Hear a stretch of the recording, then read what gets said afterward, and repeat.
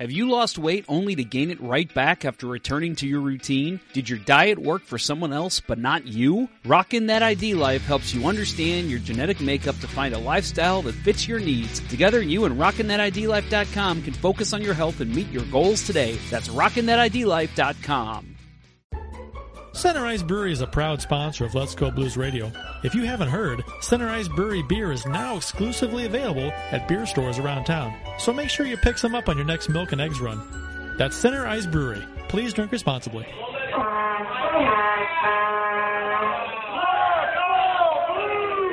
This is Eddie Garcia from the Fox Sports Radio Network and co-host of the Puck Podcast, and you're listening to Let's Go Blues Radio.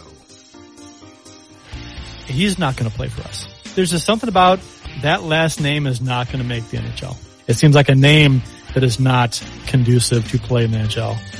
I mean, the most shallow analysis ever. Talking about Tarasenko real quick. There's been talk about a giant chip on his shoulder. You think that chip has gotten bigger now? Can his shoulder handle it, though? If that's really the question. To finally see that happen was, that was one of the fantastic moments of my life when that final buzzer went in Boston, and when I get down to the ice and I was able to hoist the Stanley Cup when I was standing on the ice. That was a very, very special moment. You know, he would say to me after we'd have a beer, he'd say, "Well, Joe," he said, "you really embarrassed yourself tonight." That was Dan, and I said, okay. We'll see what memories Philip Grubauer has from round 4. Man, I want to punch that guy in the face. Hey, Blues fans. I like to consider myself a friend of the show. This is TSN analyst and former Blues netminder Jamie McLennan, and here's Kurt, Bill, and Jeff on Let's Go Blues Radio. Welcome to season 10, episode 42, episode number 360 all time. We're the often imitated, never duplicated, how are you doing? We're the original St. Louis Blues Hockey Podcast. And on the agenda tonight, we will be recapping the Blues season. As disappointing as it was to lose to the Avalanche in 6 games, we'll talk about that. And then we'll talk about the off-season and what's to come, what we think's to come, and things that have been said in the past few days surrounding the Blues after they were eliminated from the playoffs. Special thanks to RockinThatIDLife.com and CenterIceBrewery.com for proudly sponsoring the show. Please check them out. It is Wednesday, June 1st, and we're broadcasting live on YouTube and Facebook. To interact with the show, we're on Twitter, Facebook, YouTube, and Instagram. Do a search for us. You will find us. That's not a request. That's a demand. As we hear Jeff's notification sound on his phone. Sorry about that. Call. Jeff's on call. There are children listening. Overnight. Yeah. Anyone who's seen the movie Euro Trip knows where that's from. I'm Kurt Price. My co-host for tonight's big show are Bill Day and Jeff Ponder. Gentlemen, welcome again. I guess this is the last show like this we'll be doing for a while. We're going to have some interviews in the off season that Jeff's going to do, and we'll do some other shows where we watch a game together and do the mystery hockey theater. But this is the last show like this for a little bit. Makes me quite sad to say goodbye to you fellows for a little bit. I think, though, like I said, we've got some things planned with Mystery Hockey Theater, Men's League Minute. I know that kind of stuff you guys are going to want to be involved in. We'll be doing stuff like that. Those were fun segments I think we introduced both last summer, right? So we'll be doing that again. Yep. It'll be fun. But yeah, there's some really fun stuff that I've got planned. I'm wanting to take a look at... Well, first of all, there's a couple podcast guys that we have not had on before that we'll be having on. So the new, Jesus, help me out. The new Blue Note podcast, Blue Note show. What's that new one called? There's some. They just started in the playoffs, so we agreed. I'm going to go on their show. They're going to come on ours, so you'll get introduced to them. Locked On Blues guys are going to probably be coming on. What'd you say? They're going to do what now? Oh, yeah. Yeah. We'll see. I am wearing a Hawaiian shirt. That means I'm a party boy. But pinch and squeal. How's your father? Nothing wrong with that. We're animals, right? We're out of control. We're fierce. Crazy. We're going to be doing some fun stuff with like blues programs. So, I mentioned on Twitter, Warrior Blues, or Warrior Hockey Blues, whatever they're calling that program. Blues for Kids. I'm going to get people on to talk about the different programs the Blues are involved in. So hopefully you have some interest in that because you'll be able to learn more this summer. So lots of cool stuff planned. Stay tuned. We'll be back every single week. Every week. Every week. Even when I'm out of town, I'm still going to magically have a show appear. And I'll say that a lot of the live stuff will not be done this year, but something I kind of tested a couple weeks ago when we couldn't do a live show. I actually think I'll be premiering shows on YouTube, and then the next day they'll be available on podcasts. So I'll premiere them on our normal time around 9:15 on Tuesdays or Wednesdays. So just stay tuned on social media, and I'll be in the chat too. So come on, chat with us while the show's going on, while it's premiering. Still going to have a lot of fun with it. And we might do some news withstanding, right? If there's something big happens, a big signing, something crazy, we may jump on and do a live show. That always happens a couple times in the off season. We'll do something just to, we want to talk about it. So look forward to that too. Yeah, we'll have, I already have it scheduled that we'll probably have one after the draft, before free agency, and then after free agency. So that's 2 weeks in a row that we'll probably have our regular live shows.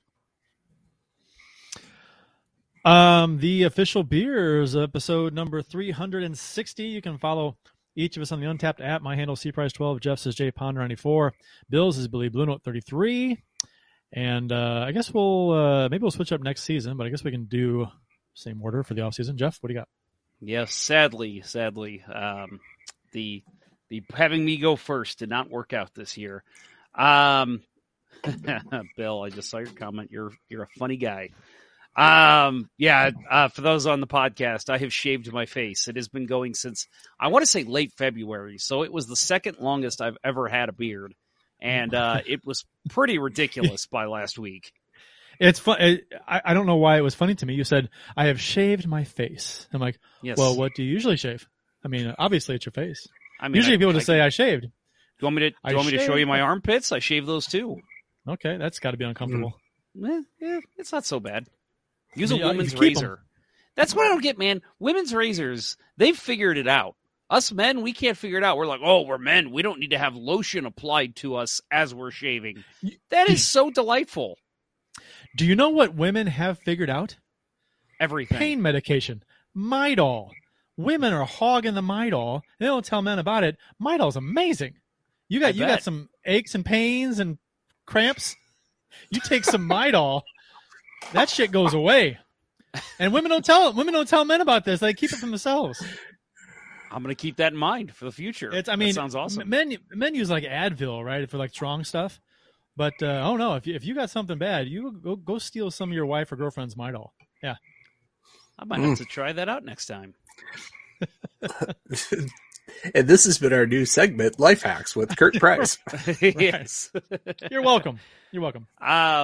Okay, so beer of the episode, I think is where we were at. Old Alina Lager from Old Alina Centol Ice Brewery. Old Arena Lager, Center Ice Brewery, one of the best cans that you'll find in St. Louis, and just a good sipping beer. So figure this was a good one to end the season on.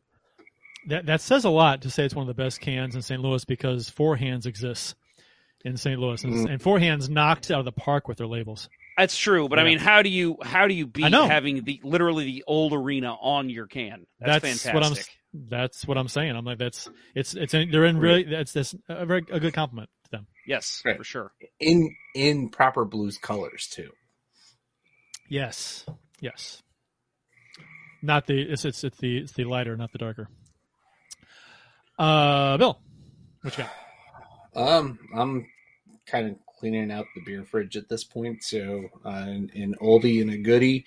Jumping in my hot dog time machine tonight, hoping to go back to keep Callie Rosen pushing Jordan Bennington or Kadri into Bennington.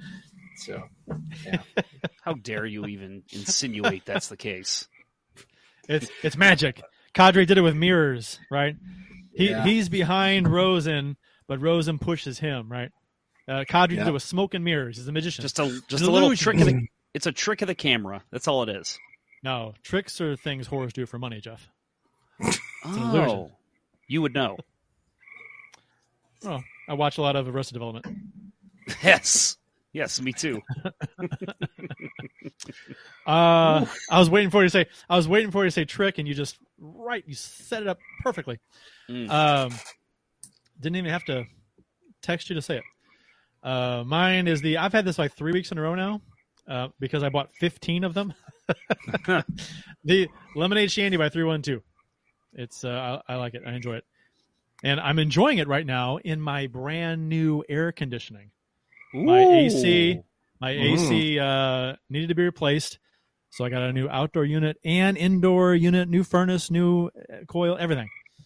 So that was installed and finished yesterday, so the house is nice and cool. Not that it's real hot outside, but it will be. Yesterday sucked. And yesterday was the pretty humidity. bad. The humidity's been building tonight. It's as the days gone on, the humidity's just got shitty. You know, it did, but I played pickleball tonight. I had my tournament, my league night was tonight, and it was a little warm. The sun was out off and on early on, but then when the sun went behind the clouds and it got a little cooler, and it was perfect. The humidity seemed to just kind of go away. It was nice. You're burying the lead. How'd you do? I won 5 out of the 7 matches I played. So, pretty good tonight. Not bad. Pretty good. Pretty good. Pretty good. We got one today in Blues history tonight, courtesy of the @STL Blues History Twitter account. June 1st, 2019. Bob Plager, Brendan Federico, Alex Petrangelo, Brett Hull, Chris Pronger did the Hey Buddy, We're Back video that played prior to Game 3 of the Stanley Cup Final versus the Boston Bruins in 2019. So, better times. Yeah, a little depressing, actually, to read that and think, wish we were there, but you can't win every year. So, let's Tampa Bay. Yeah, true. This may be the first time I just noticed that none of us are wearing blue. All of us are wearing shades of red and orange. Yeah. Go Oilers. I guess that's what we're doing. Yeah. Sure. Why not? Yeah. I don't know. Oilers or Rangers, I guess. I'd say I think the orange is saying Rangers or Oilers rather. Are you guys? How are your rooting interests after the Blues are eliminated on a regular season? Let's say they're eliminated. Do you tend to what stops you from rooting for the team that beat the Blues? Is it just animosity, hatred, or something usually happens during the series that makes you hate them? But I mean, do you ever root for the team that knocks off the Blues, or do you? Yeah, I have. Yeah. Rarely do I. I actually was rooting for the Sharks in 2016. Okay. Yeah, I was rooting for them. The Kings, the first year they won the Cup, and they beat the Blues in the second round, I was rooting for them. Because, again, both probably because I have friends who are big Kings and Sharks fans, so I was like, I want to see them win. That'd be great. Because if my team's ever going to do it, might as well watch another team do it that hasn't done it yet. But, yeah, I'll say typically I do root against the team that beat the Blues just because there's a little bit of animosity there, and especially if it's a Central Division team. So and there's always something that happens during the series that just pisses you off, right? So it's like, fuck them, anybody but them. Yep. And I think I think this year. Typically, I'll just say, I'll have a second favorite team in the playoffs, and I'll say if the Blues lose, that's who I'm rooting for. That's kind of what I do.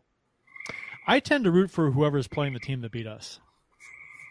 Yeah, that's generally not always, but almost always. Same, and I rooted for the Sharks after they knocked the Blues out in 2016. Same as Jeff. I think I might have wanted Vancouver after they knocked us out. What was that? The year that we surprisingly got in.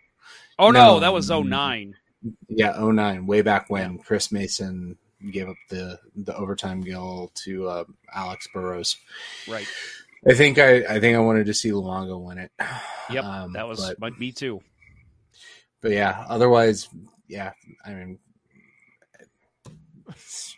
there's no way that I will cheer for Colorado. I want them to fail. Like, I want them to lose in the third round, not get to the final, so that there's pressure on them to break up that group, even though it's probably the best group in the NHL. Right? They can't get to the final. I can't root for the Avalanche. With the Kadri shit, with the shit last year, the animosity after that, and just the fans. Honestly, I'm sorry.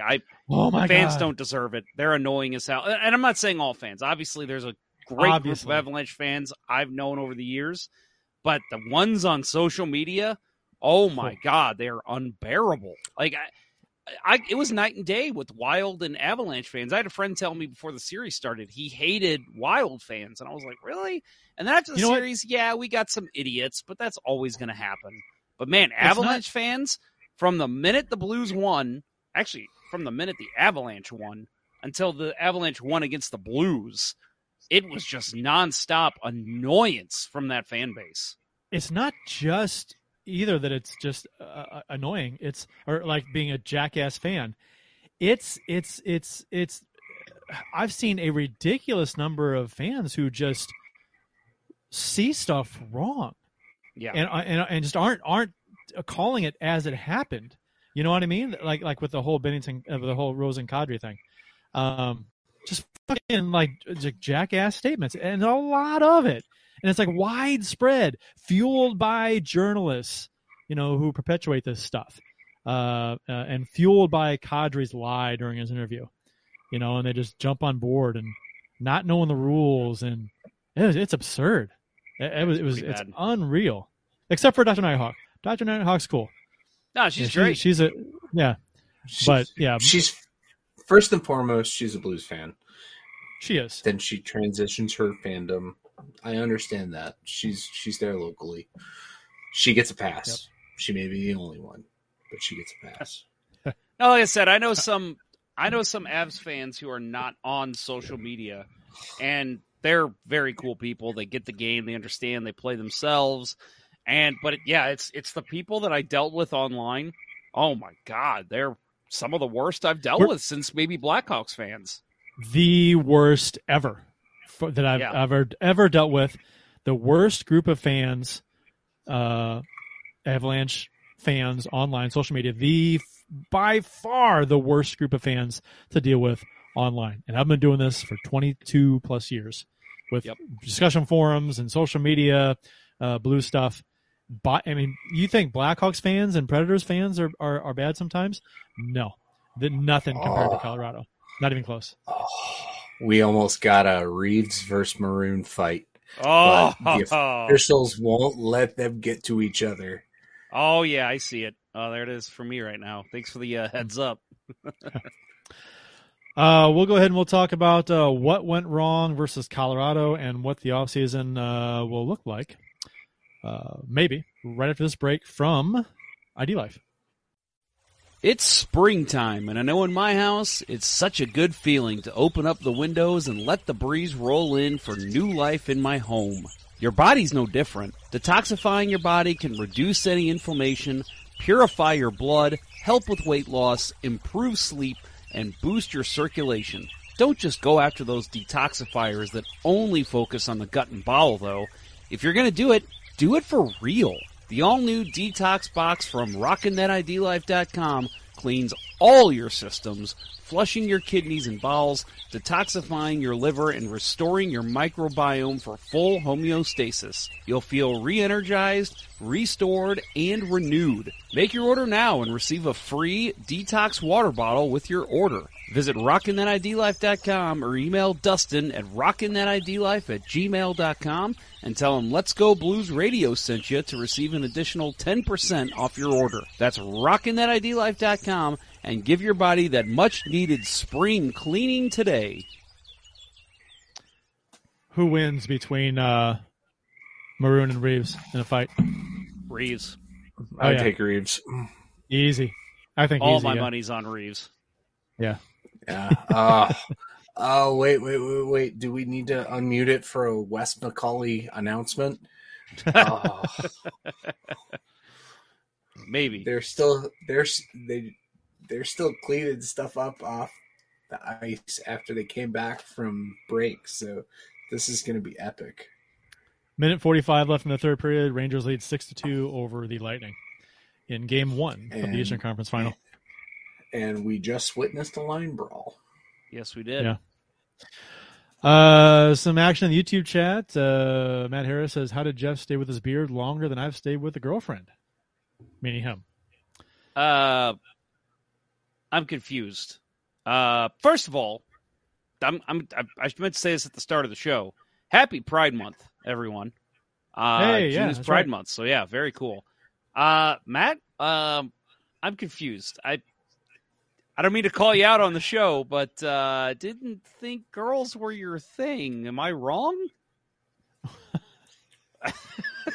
I mean, we've talked to him if now you for a are, while. we just got awkward. Yeah, it totally did. I hope your parents aren't listening. Oh my God, Jeff. What? I don't know how else to say it on a live show. I mean, you could not say anything at all. No, I had to say something. I'm sorry. Okay, all right. I don't know.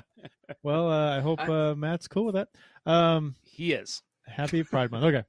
The Meeker says Reeves is a beast. Wouldn't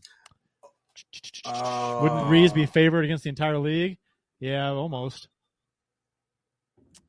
And he's bisexual. He says he's bisexual in the chat. There it is. Okay. I didn't know that. I actually was unaware. So you like to have your cake and eat it too. Good man. All right.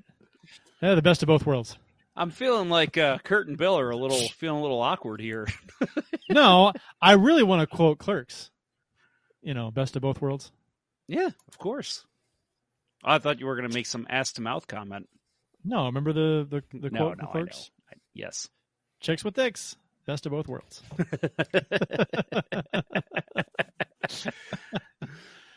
That's a different thing. Yeah, a little bit. Anyway, what went wrong versus Colorado? Blues trying to come back from being down 3-1. The Blues carried a 2-1 lead going into the third period of Game 6, but JT Compher scored his second of the game midway through the third to tie it up, and short side on Husso with 1 second left in the Avs power play. Not a good goal on Husso, guys. I mean, I hated this goal personally. I did too. I think it's just one of those things. Short side, he sees it. He's far enough out, hoping. I mean, it wasn't like he picked a corner necessarily. So I'm picturing contract negotiations right now, and Husso's agent saying, oh, he did this, this, and this. His record was this. Save percentage was this. Armstrong's only argument is, yeah, but that last goal. Yeah, but that last goal. That's all he has to say.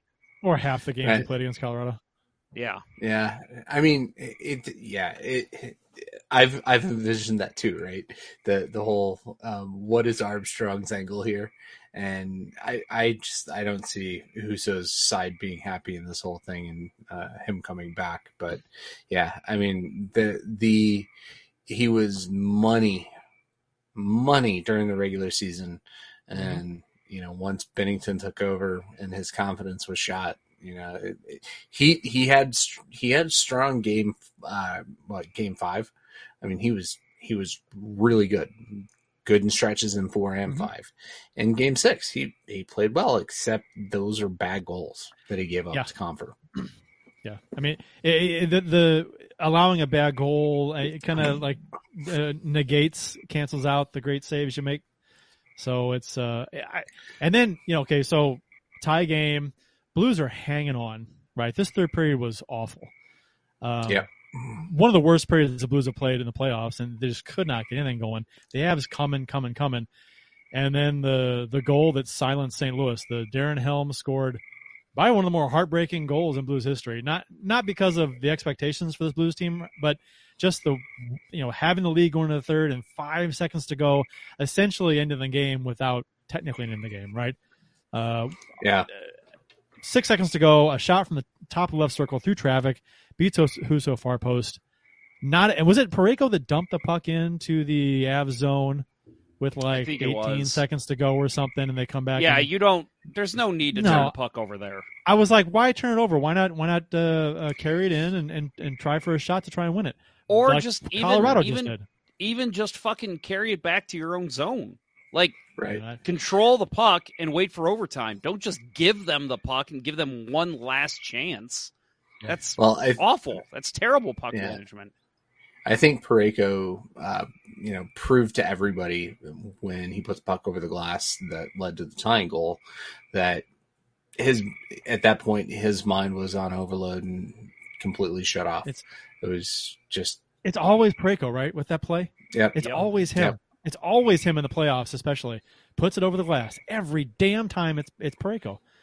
I want to like the guy so much. But it's just shit like that in bad times. He did it against Boston. Luckily, it didn't hurt us. He did in the fucking Game 7, the final. That was the only penalty in the game. Like it was clear. I mean, we've said this a million times on this show. They weren't going to call penalties fucking thing in Game 7 unless they had to. Unless they absolutely had to, and they did. That was the one. It's like, guys, we can't avoid this. There has to be a penalty here, and it's just It's terrible puck management.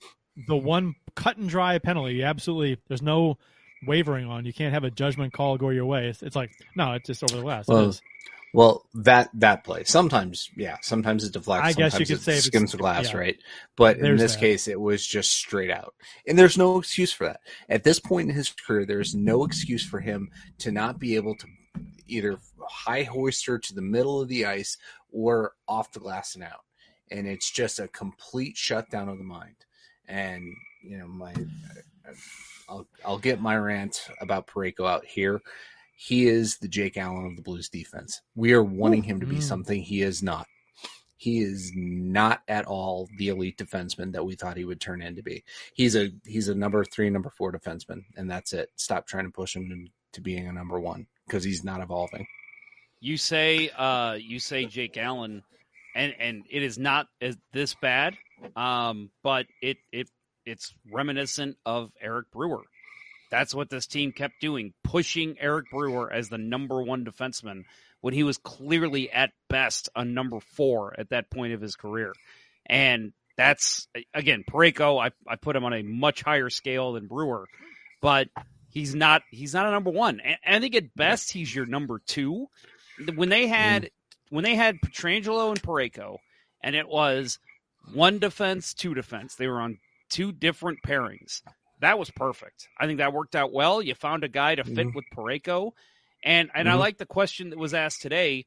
I think it was actually by Chris Frank of the Blues Hockey Podcast. He commented on one of my statuses and said, have you ever heard of another number 1 defenseman? It's always, we got to find somebody who can play with this guy. That's all we hear with Parayko. Oh, we have to find the right guy to play with our number 1 defenseman. In other teams, here's the number 1 defenseman. We can plug anyone in with this guy because he's going to eat up the minutes. With the Blues, it's we got to find the right guy that can play with him. He's not a number 1. You have to find a number 1 defenseman. Didn't Todd Reardon play with McInnes? Wasn't that McInnes? It was Pronger. It was Pronger. Okay, Pronger. They were the tower of power. Todd Reardon was a good defenseman with Pronger. Pronger elevated whoever played with him. Right. And you want to know what else? I not to talk shit on the guy. He was a fine defenseman for his career, and he does a fine job on Bally's. Jamie Rivers was a top pairing player with Al McInnes. Jamie Rivers was a journeyman defenseman at best in the NHL. Yeah. I think with Parayko, the expectations were high. He showed some tremendous potential, but then, he wound up mostly paired with Bouwmeester when Bouwmeester hit his resurgence after he finally got over the hip issues, and Parayko looked like the next coming, right? They were such a good shutdown pair. Pietrangelo at that point could play with whoever they put up there, right? But, Parayko and Bouwmeester as your shutdown guys, they were brilliant. Bouwmeester goes away, and Parayko starts to slide. You know, and again, I think he could be fine as a second pairing guy if you find the right guy for him. But again, Right. you have to have a number one, and he is your default number one just because they don't have anybody else. I would argue at this point that Justin Falk is our number one defenseman. I would and should be more than be okay with that if he's your number one shutdown defenseman. Parayko's issue to me is, I mean, I know it's something that Blues fans have harped on him about since he started playing for us, that he is not aggressive enough. He's not mean enough. Now, asking him to do that and something he's just not going to do. He's not the kind of player. But I'm telling you, if he had a mental change and he actually played more physical and more mean and more aggressive, just not dirty, just attacked guys more and was more physical in front and on the boards, I think that would elevate the rest of his game. I think that would just it's a snowball effect for improving all sorts of his elements of his game. But he's just soft everywhere. And I think that just leads to all kinds of problems for him. And some guys can make up for it by playing perfectly sound defensive positioning. And I know that you don't have to be aggressive or this physical. is unfair to bring him up, but Nicholas Lidstrom is the perfect example. A guy who never played a physical minute of hockey, with obviously a few exceptions.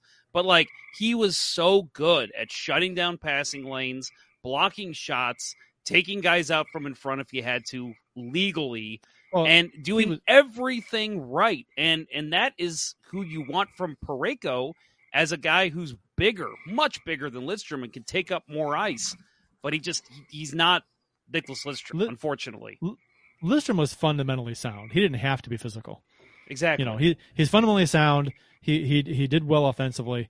He was just like a machine back there, fundamentally, like a system. And he had a nice team around him and helped too. But if you're not fundamentally sound, you have to step up your aggressiveness. Yep. And and I think Parayko can have stretches where he is quite fundamentally sound.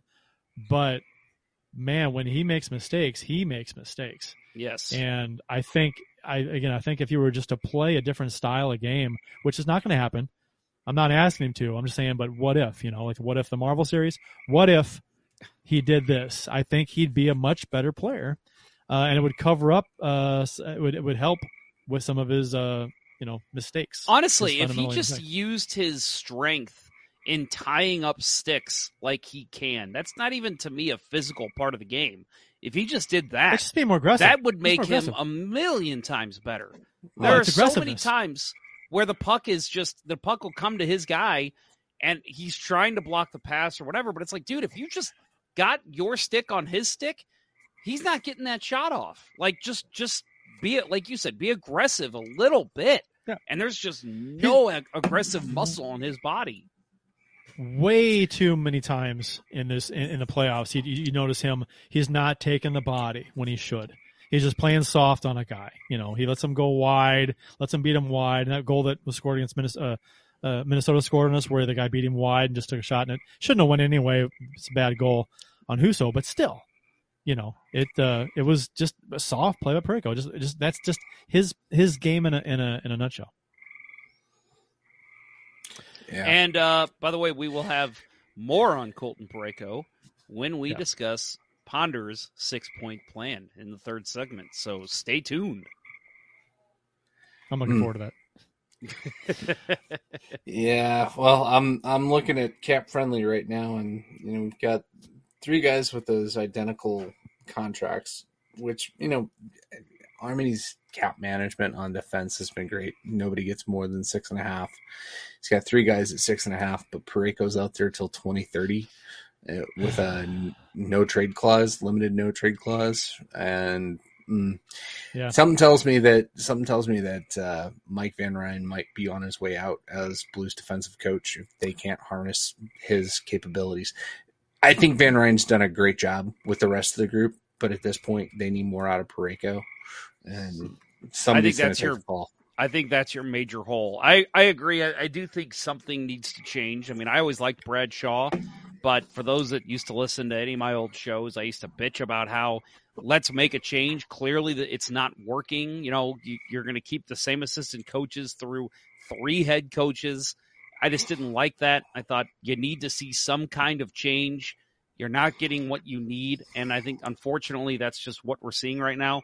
Unless you can find a way to make a somewhat overhaul on defense, I do think, unfortunately, the sword's going to land on Mike Van Ryn, who's done a fine job with what he's been given. But, I'll say what I said last year. Just not a fan of the way this defense is constructed. Meeker on YouTube.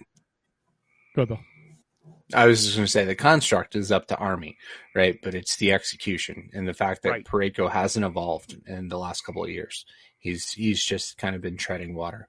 And the point in the YouTube chat, I can't remember who made it, but Parayko, he panics when he gets the puck, right? In pressure situations, puck goes over the glass.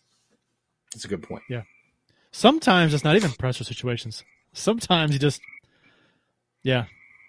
Ken Morris says, have quote 55 hang out with Jeff for the summer. That would mean him up.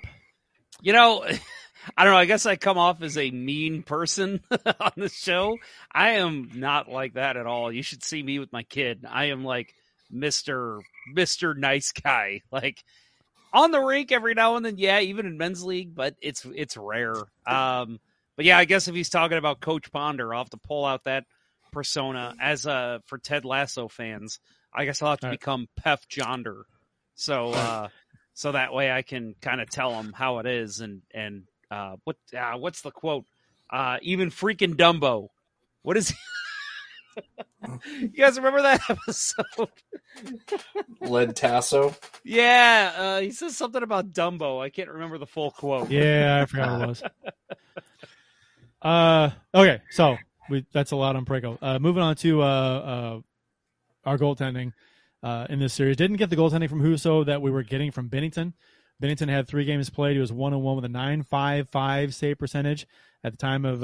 He's probably I think he still does. Had the best goaltending numbers of any goalie in the NHL in the playoffs up until when he was hurt.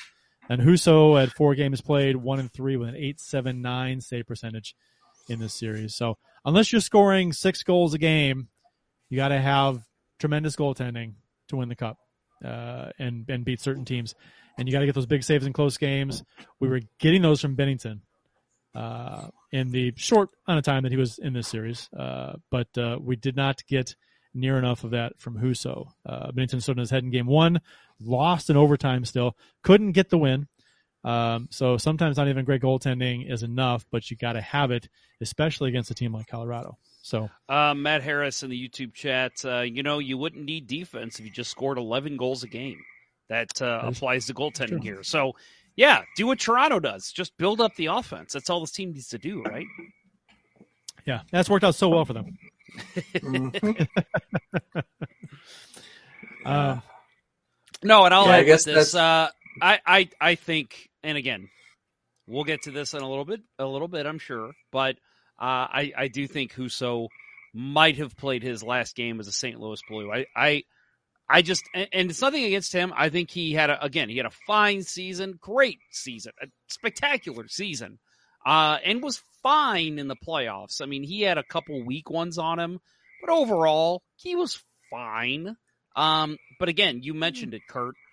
Against a team like Colorado, you can't have fine goaltending. You have to have good goaltending.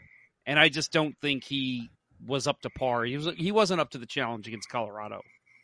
Yeah, we talked about it. He'd have stretches where he was really, really good, and then just have a couple of stinkers, go in. Yeah. So it was inconsistent.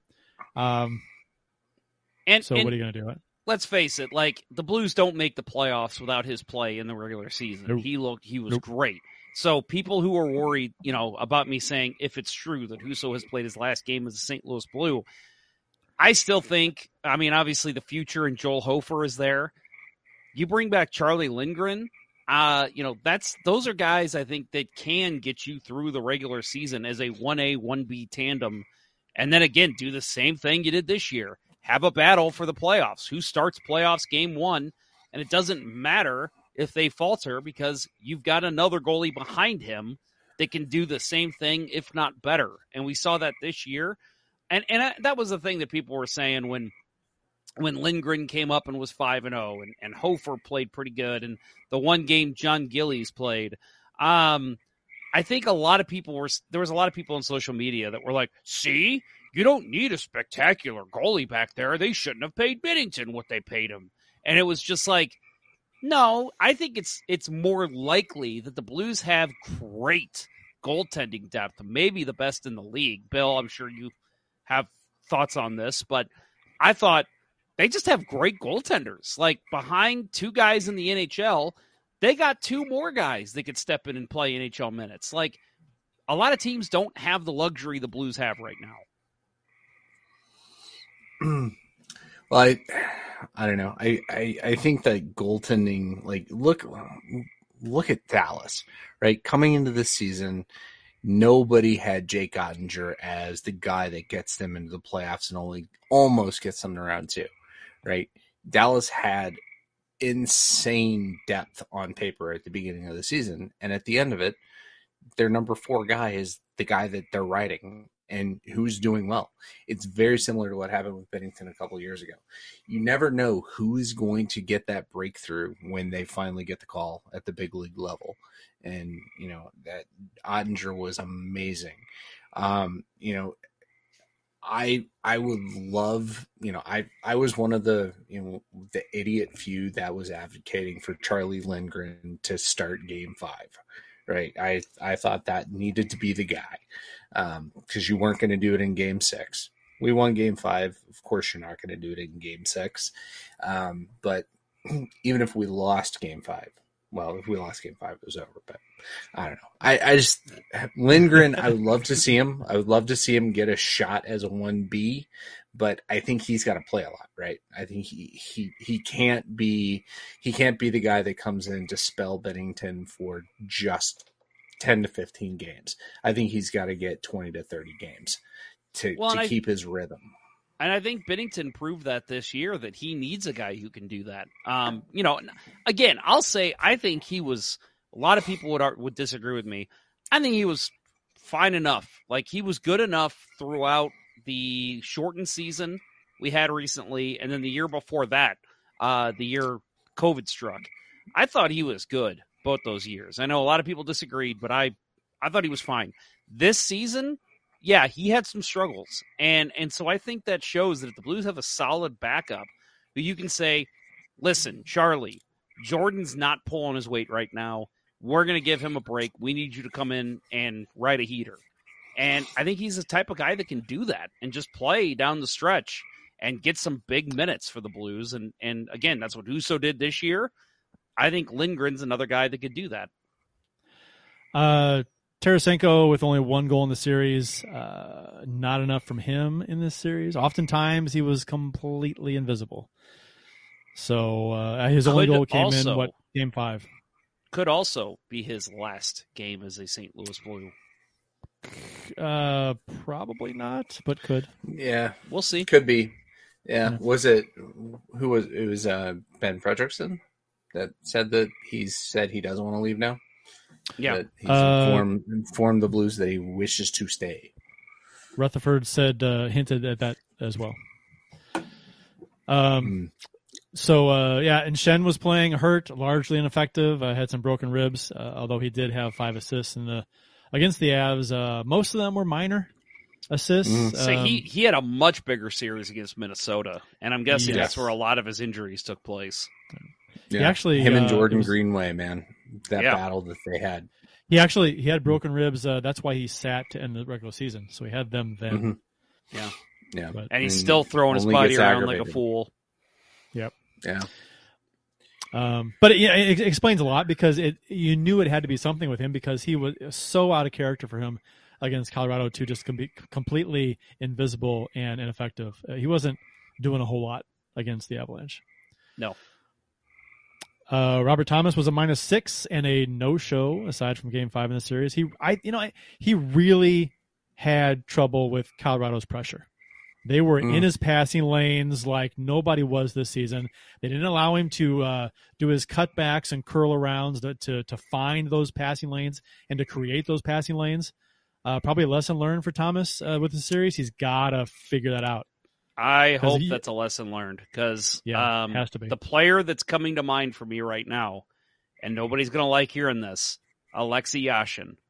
That dude was money in the regular season and could not figure it out in the postseason.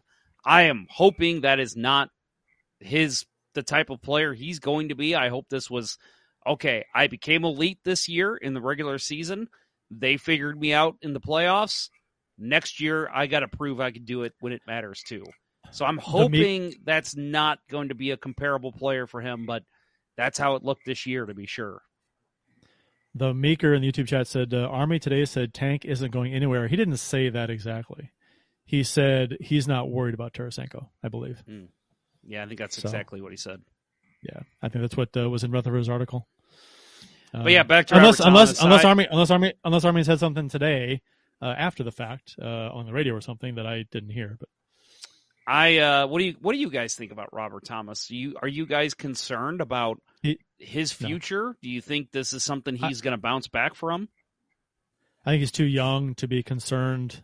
I mean, yeah, it's a concern. You want him to do better at this aspect, his playoff performance. But with as young as he is, I'm not gonna knee jerk it with him. I'm not gonna say it's a major concern, but it's something he does need to improve on.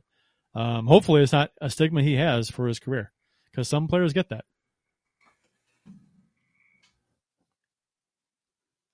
Kyrou had 4 goals, but to me was rather, quite frustrating to watch in this series. Back checking was horrendous. Cost us a few goals in this series. He had 4 goals in 6 games, and I'd actually, 4 goals in 6 games is pretty good in the playoffs. But I'd give him like a D for the series just for his overall play.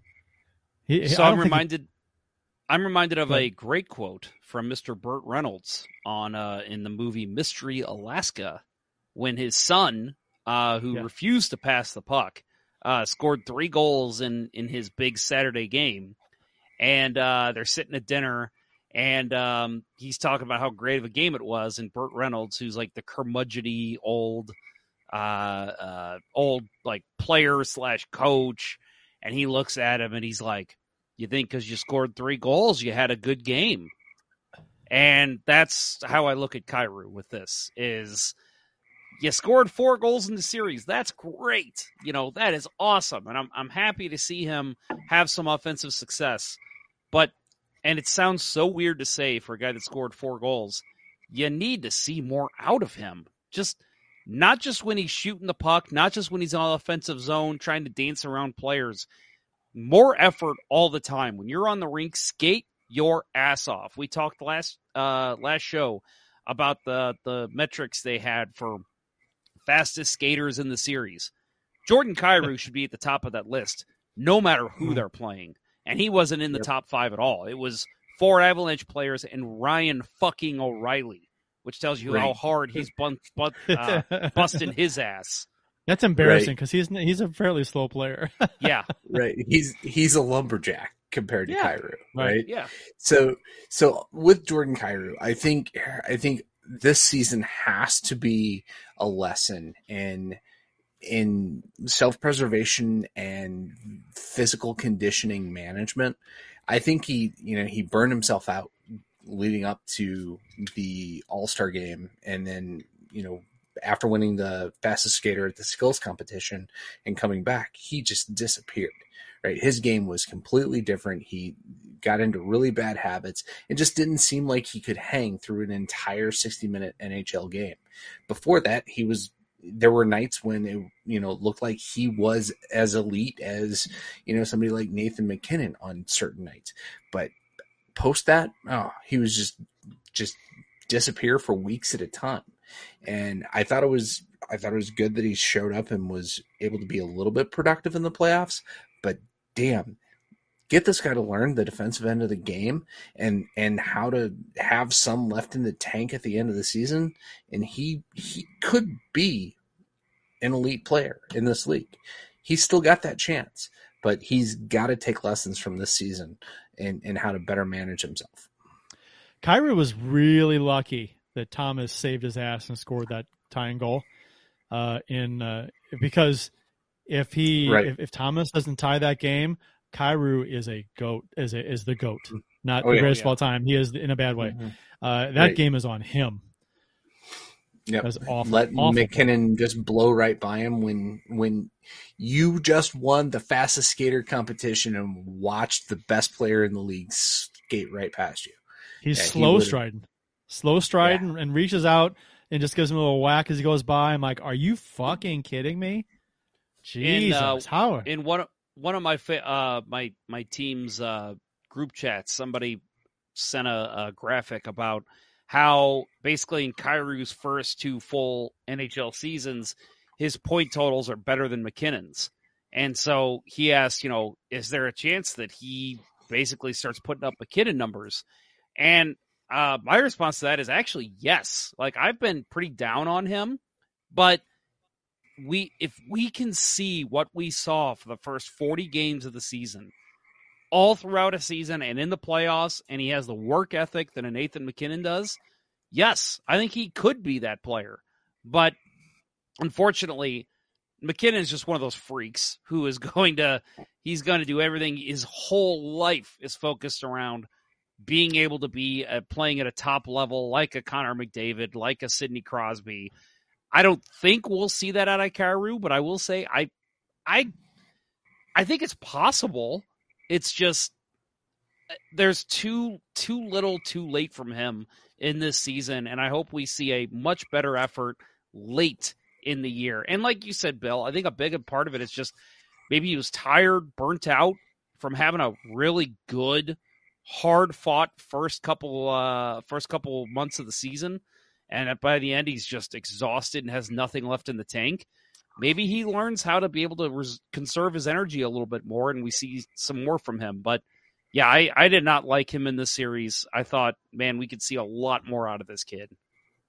Maybe he learned to appreciate the smell of kale as Nathan McKinnon blew past him. And I was gonna say, or as Cale McCarr skated past him. Huh? Yeah. Well, that's Kale? different. Huh? Yeah. That's a different Maybe McKinnon, when he says eat more kale, he's not talking about the food. This could get gross. This could get gross. I eat kale before every game. This took a turn. This took a huge turn. Oh, let's not go there.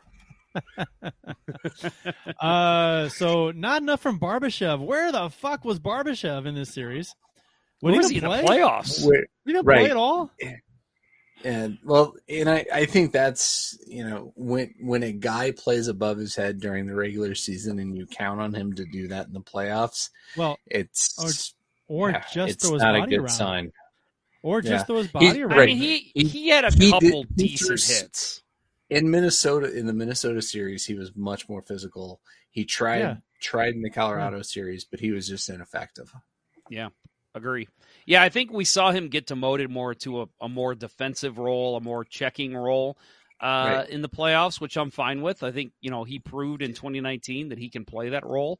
But, again, he just wasn't as effective against Colorado. If you're potting a couple goals here and there while playing in the checking role, I don't think anybody's saying anything, even if it's only a couple goals here or there. But the fact that he was so electric and so money in the regular season offensively, and then, again, we've known him to be a good checking forward. We didn't really get any of that in the Colorado series. Oh, he was just absent in both roles. There was no forecheck at all. Any sustained puck pressure we had on Colorado was few and far between. I mean, we had nothing generated, nothing of sustained attack, hardly ever. It was always one and done. Every once in a while, and good power play, score a lot of power play goals. We just should have. That should have been the game plan, really, just to do everything you could to get Colorado to take penalties somehow, some way, dive left and right. It might have been something. No Krug, that hurt. Even though Prunovich filled in nicely to quarterback the power play, I thought, but he didn't play enough 5-on-5.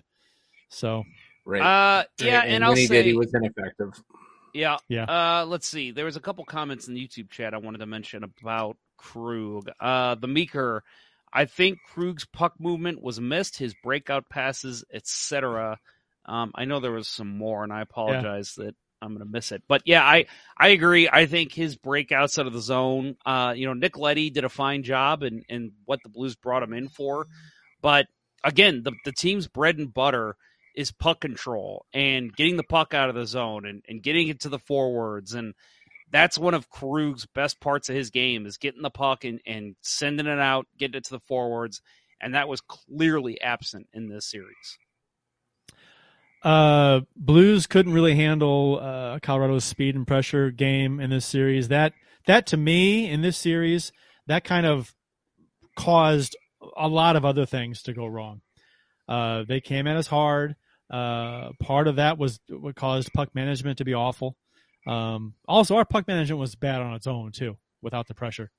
The only game where we looked like we did most of the season was Game 2 and Game 3 up until Binnington got hurt. When Binnington got hurt, it was like a switch. It all went downhill. The series was tied 1-1. We were leading in Game 3, and then Kadri slams into Rosen, and he takes them both into Binnington, and the team never looked the same after that. It's a shame, too, because it looked like they had figured things out after a bad Game 1. But then it was like the switch was flipped, and they lost all the momentum and their confidence on that one play. Poor Kadri. Yeah. Will no one think of the Kadri? I mean, poor Kadri. Think of the Kadris. He had an empty water bottle thrown it in his vicinity. How awful. God, I feel so bad for him. Kadri before Husso took the net had 1 assist, and after took the net had 8 or 9 points. I think it was 4 goals and 4 assists, I think. Yeah, something like that. So, yeah. Poor Kadri. He benefited. Yeah, poor I just Kadri. really feel for that hero, that absolute hero. Yeah. That empty water bottle, that tink, tink, tink, a few feet from him, that that water bottle heard around the world. Oh, yeah. It had to rattle him bad. If you want to look, that empty half an ounce water bottle, right? I sure hope he went to therapy after that. And get his head right. Fans up in arms about it's like Binnington set the Hindenburg on fire. Binnington's a racist. Oh, and he's a sexist. Oh my God, they're deleting sexist tweets after when he's at the hospital getting his knee checked out. You know what's so funny is that you hear so much about he tried to hit Kadri with his stick early in the season. No, he didn't. He went up to Kadri, gave him a fuck you, and swiped his stick near his head. No intention of hitting him. It was like 2 or 3 feet from his head. It was just it was a stupid thing to do. It was dumb. But it was just a fuck you as he skated by. Didn't try to hit him. Don't fucking say he tried to hit him. If he tried to hit him, he would have hit him. If he wanted to hit him, he would have. Right. Yeah. Exactly. And then, and then so that, and then there's the people pulling up 10-year-old tweets, dumb tweets that Binnington addressed in 2019. Said, "I said some stupid stuff as a kid. It's behind me. I'm moving on." And that was all of it. Nobody cares. But sure, you see him now. It is what it is. You stupid fans. We talked about it before. Avalanche fans were insanely stupid, all over the internet in this series. Unbelievable. Far too often our forecheck and offensive zone time was non-existent. We talked about that a little bit. Didn't have the puck near enough, and when we did, we turned it over and mismanaged it, and Colorado came right back into the zone, usually with speed. If we don't have the puck, that means Colorado does, and they're a terrible team to have that happen to against you, because they're one of the best teams in the NHL, and they will come at you hard and fast, and you just can't give them the puck. I mean, if you want to slow them down, manage the puck well. Have the puck. That is how you beat Colorado. You have to manage the puck, and the Blues puck management in this series was awful. Awful. When you play in men's league, the teams that manage the puck the best and pass the puck around the best, when you can't get it, pisses you off to no end, throws you off your game, and you end up losing to them. Yeah, I don't know if I told this on the show or not, but this past season on my men's league team, we had a goalie. Our goalie couldn't play, and we couldn't find a sub. Put a guy in there who literally just started playing within the last year. Just learned to play. jumped in net, literally didn't even know how to hold a goalie stick. We had to show him in warm-ups how to actually hold the stick. Like, it was pretty bad.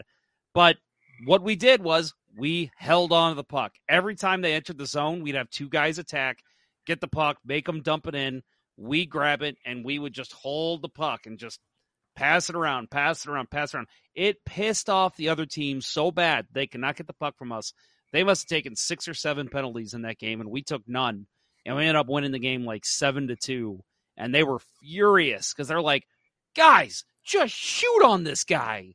And like, we just wouldn't let them. And easily just a stupid men's league story. But in a larger scale, that is how you win games. You control the puck. You control how the play goes. And you're going to win most of the time. But the Blues just did not do this at all in the series.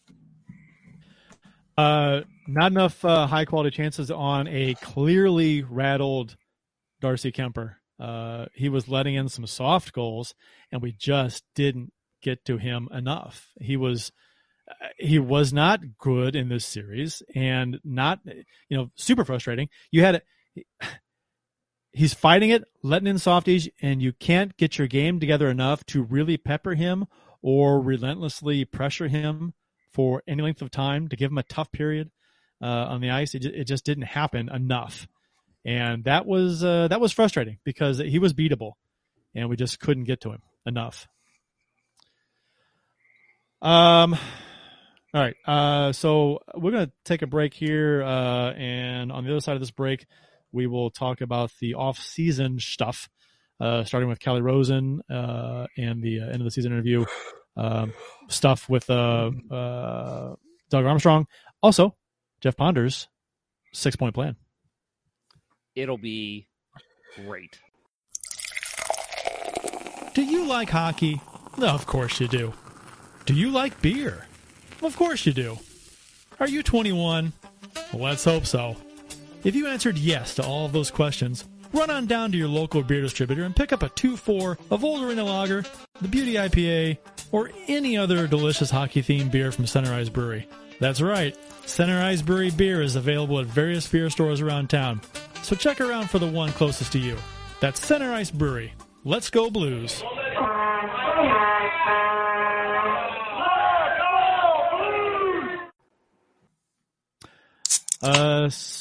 Nice. That was a good one. That's great. That might have to be saved and clipped. Yes. Nice. Wow. That's something you find on like the Wave depository. Ooh, beer can opening. Mm-hmm. So some off-season discussion we got going on. Callie Rosen re-signed. 2-year, 2-way deal, $762,500 cap hit. Did you guys see the response, the general response to this? Well, general response to Rosen before this deal. And I don't know how you guys feel about Rosen in general. Maybe we disagree on him. I like this. I like the depth, the organizational depth signing. But some people wanted to part ways with Rosen. What are you guys' thoughts on this? He injured Jordan Bennington. How can we sign him? Hey, injured Jordan Bennington? You say what now? He took his job. Perfect. No, I think it's a smart signing. The fact that it's a 2-way minimum deal, not the league minimum, but $750 2-way deal. He can, play either place. I think it's smart, right? He at first, he was a bit of a whipping boy when he first got into the lineup, but once he got up to speed at the NHL game, he was effective. Why not have that guy for another couple years? Yeah, smart move. We talked about Robert Bortuzzo last week, our last show, about how I like that deal. I like Rosen. I think honestly, if you have a better structured defense, again, I'm not a fan, so let's keep that in mind. But you have a better structured defense. You have a better top 4. I think Callie Rosen could easily step in as a bottom 5 or 6 defenseman on any team in the NHL. Mm-hmm. It's just a matter of, I think there's a lot of holes defensively. so he's going to get exposed. But I think if you play him right and you play him with the right people, he's a solid NHL defenseman. He does a fine job. He's a good puck mover. He's quick. He's smart. Like Bill said, early in the season when they had to put him in just because of salary cap reasons, he looked very out of place. But I thought inserting him in the playoffs, how many times in the playoffs did we say, I'm sure you guys did the same thing watching the games, ooh, that's a good play by Rosen. We always say defensemen like him, they're better when they're not noticeable. If you don't notice them, that means they're probably doing something right. But there were times where I'm like, that's a great play by Rosen. He played that perfect. And I love this deal for the Blues and for him. He's got some offensive instincts. And like you said, he's a good puck mover. I think that, and that's a nice, he's not just a guy who plays a decent game, a fine game in his own end. I think he moves the puck well, and he makes he pinches in the offensive zone when he should, gets involved. Yeah. I like that with him. I think he's he's not amazing, but I think for $762, I think it's a really good deal for him. Oh yeah. Right. I didn't like it when we gave up Jake Wallman in the Nick Leddy deal, because I thought, he was a solid 6-7 guy, but if you got a guy like Rosen that can fill in this easily, not a bad deal, right? That deal's looking better and better. I mean, obviously Nick Leddy, very good chance he moves on. But for the run, for what it was, it was the right deal. That turned out to be the right deal for the Blues. It was a fantastic deal. Yeah. And Oscar Lundqvist was in the arena for what game was it? Game 4. Game 4. Game 4, right? So I'm so glad this show was not tearing apart the deal. To get Leddy. I like I like the fact that we were all kind of like, okay, Leddy helps the team. That's good. It's not exactly what we wanted, right? But right. I mean, this is Leddy is far better than doing nothing.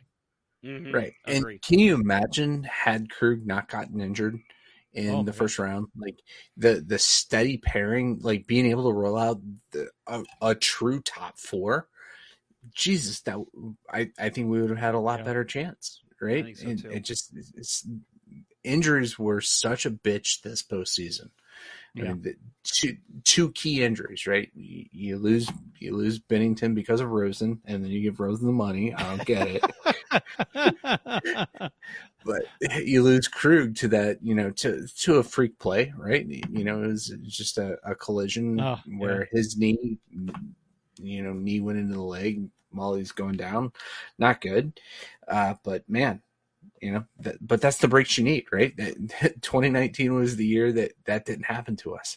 Yep. And, so who knows? Tomorrow night, Nathan McKinnon might come across the blue line and run into Darnell Nurse's shoulder. I don't know. I'm not one to normally push him, though.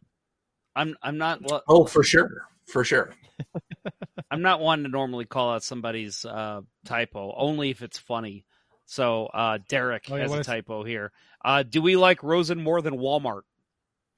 He means woman. I do like Rosen more than Walmart. I really do. I do not. I mean, okay, I like Walmart in a way, but I hate Walmart at the same time. It's a love-hate relationship I have with that store. I do love Walmart because they're open late, and most of the time I realize I need something, it's right before bed. That's the reason I love Walmart. But soon, Kurt, we will have to say, do you hate Walmart or Meijer more? Meijer. Did you know that? Meijer is moving in. They took Menard's spot. That's right. I heard Menard's was which is good. There's a fucking Lowe's and Home Depot right there already. Right. We don't need to save big money half a mile from Home Depot and Lowe's. Right. No, we don't need. I was looking forward to saving big money though. I heard you can save big money there. Yeah, 11%.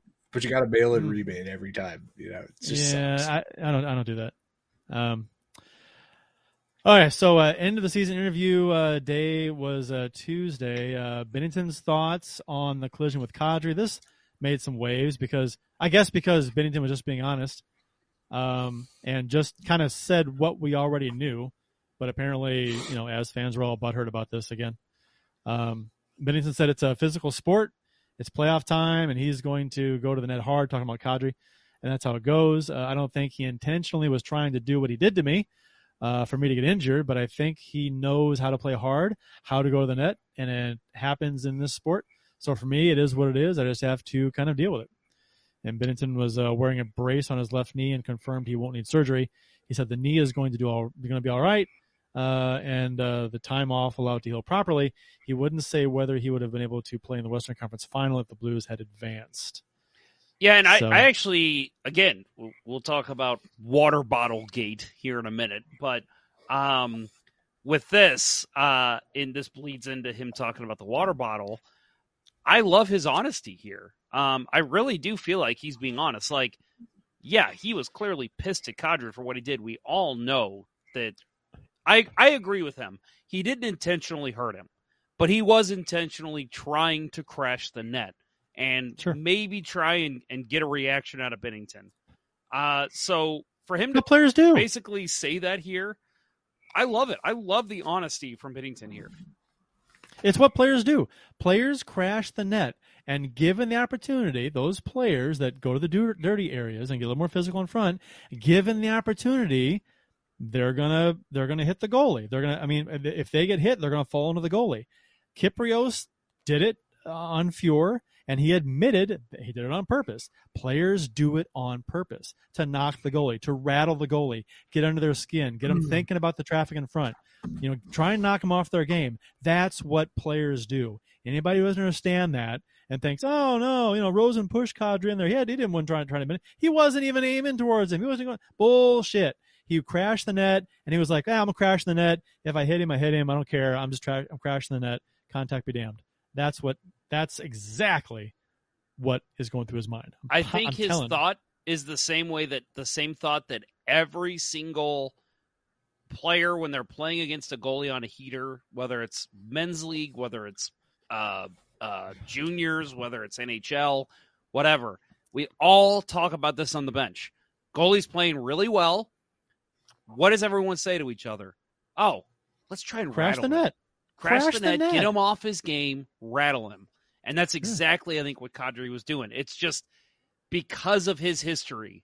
It's like, God damn it, dude. You never learn, do you? But, again, I said this at the time on the show. I think I was with Vanessa, the co-hosted. If that's McKinnon, if that's Makar, yeah, I'm pissed. But I'm not like, that fucker does this all the time. Like if it was them, okay, I'm pissed, you asshole. But with Kadri, it's like, dude, this is your game, and it's so fucking annoying. I'm not even saying that he deserved to be suspended for this. I don't think it's a suspendable play at all. I'm not even saying it's a dirty play. I'm saying this is hockey. And anybody that doesn't think Kadri went in there welcoming contact is oblivious to how hockey works. Mm-hmm. This is just part of the game. And I'm not saying it was dirty. I'm not saying he shouldn't have done it. What irritates me about that whole play is the sheer ambivalence, the ignorance that Avs fans have about this play, thinking that Kadri is some angel on this play when he is absolutely not. He knew what he was doing. He went to the net, and he very well could have made contact with Bennington. He didn't care if he did or not. Mm-hmm. He's not trying to avoid contact there at all. So Bennington and the water bottle gate story.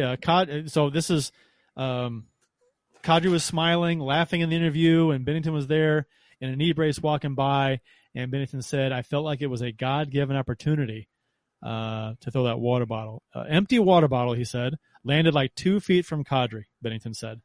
And the fact that such a huge deal was made out of this little tiny empty water bottle that didn't even hit Kadri.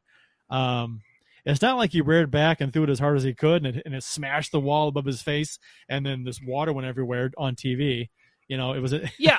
I will say, if that's a full water bottle and he throws it at him, and it hits him. That's shitty as hell. Even if it doesn't hit him. Even if it doesn't, because he's still trying to hit him. I'd be like, that's shitty, man. What are you doing? And I agree. He shouldn't have done it at all. I don't think anyone in St. Louis is going to argue that. But to make it a fucking federal case, to just be like, what the hell? What? And then for him to, okay, there are things that people are saying. I felt like it was a God-given opportunity. Have you seen the people make this into a racist thing? Well, your God may be saying that, but Kadri's isn't. And I'm like, are you fucking kidding me? That, to me, now I'm not trying to put words in Binnington's mouth, but to me, quote-unquote, God-given opportunity, that is a colloquialism. That is not something where he was like, God was speaking to me to throw this water bottle. It's a phrase people use. Right. He could have just said the fates aligned and I had the opportunity and I took it. Right. Same exactly thing. What that same meant. sentiment. Yep. It doesn't matter what he said.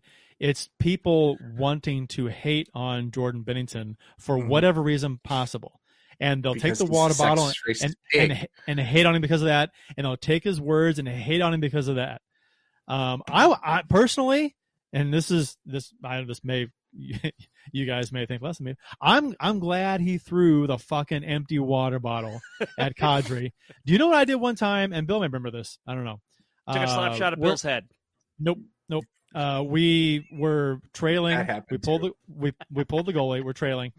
Other team gets the puck, skates to center. I'm on the bench. I take my glove and I chuck it at the guy as he's skating across center. I throw it at him, and I just missed him. Like the water bottle. But I'm like, I didn't give a fuck. We lost this game. They're gonna put it into the game is over. I threw my glove out there. I was pissed. Who gives a shit? Well, the game is over. I threw a glove. Is it childish? Yeah, it really was. Am I proud of it? I think it's funny. I'm not really proud of it, but I think it's funny. Did it make you feel better? A little bit, and I have the story today. But was it was what Binnington did childish? Absolutely. But I'm going to tell you something. Listen to any of the chirping that goes on nonstop in a hockey game. It's all fucking childish bullshit.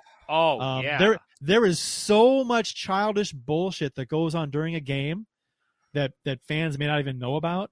And they're going to throw a fucking stink about an empty water bottle that lands 2 feet from Kadri. What do you think Bobby Plager would have said? What if a player, after the game comes over to Plager when he was still around and says, hey, one of those guys just threw an empty water bottle at me after the game, almost hit me. And Plager's like, so who gives a fuck?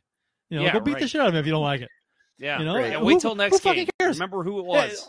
Old time hockey, and you're going to fucking complain about an empty water bottle? Who's going to, still fucking soft. The thing that pissed me off. Anybody upset about that is so fucking soft, it's pathetic.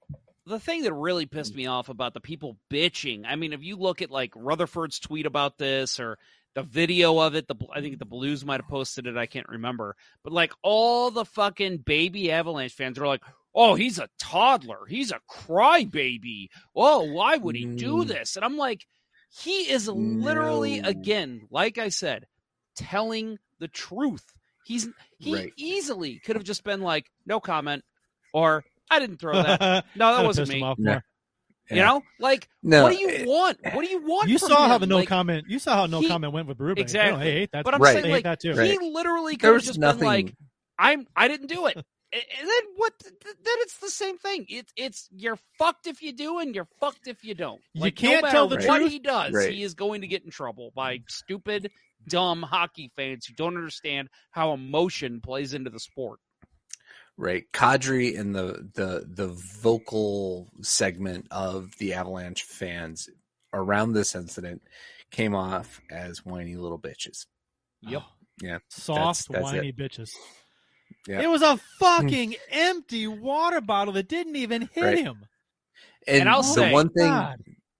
Go ahead, Bill. I was going to say the one thing that I take away from this is that Binnington's living in Kadri's head a little bit rent free right now. So Binnington's in can't wait till next season.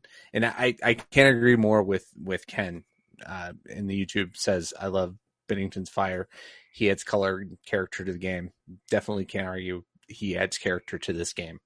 You know, when you think And I'll about say- like goalies like Hextall, like you look back at Hextall, Billy Smith, you know, real good, Patrick Waugh, really good character goalies in the game, right? And you think back on that era of goalies, and think, oh, you think back of it fondly, even though there was a bunch of fights and hits and long borderline suspensions. stuff. Yeah, right. Ron Hextall and Kent Nilsson. But you look back on it, you're thinking, man, that was great. You know, that's just fun. It's fun fan stuff.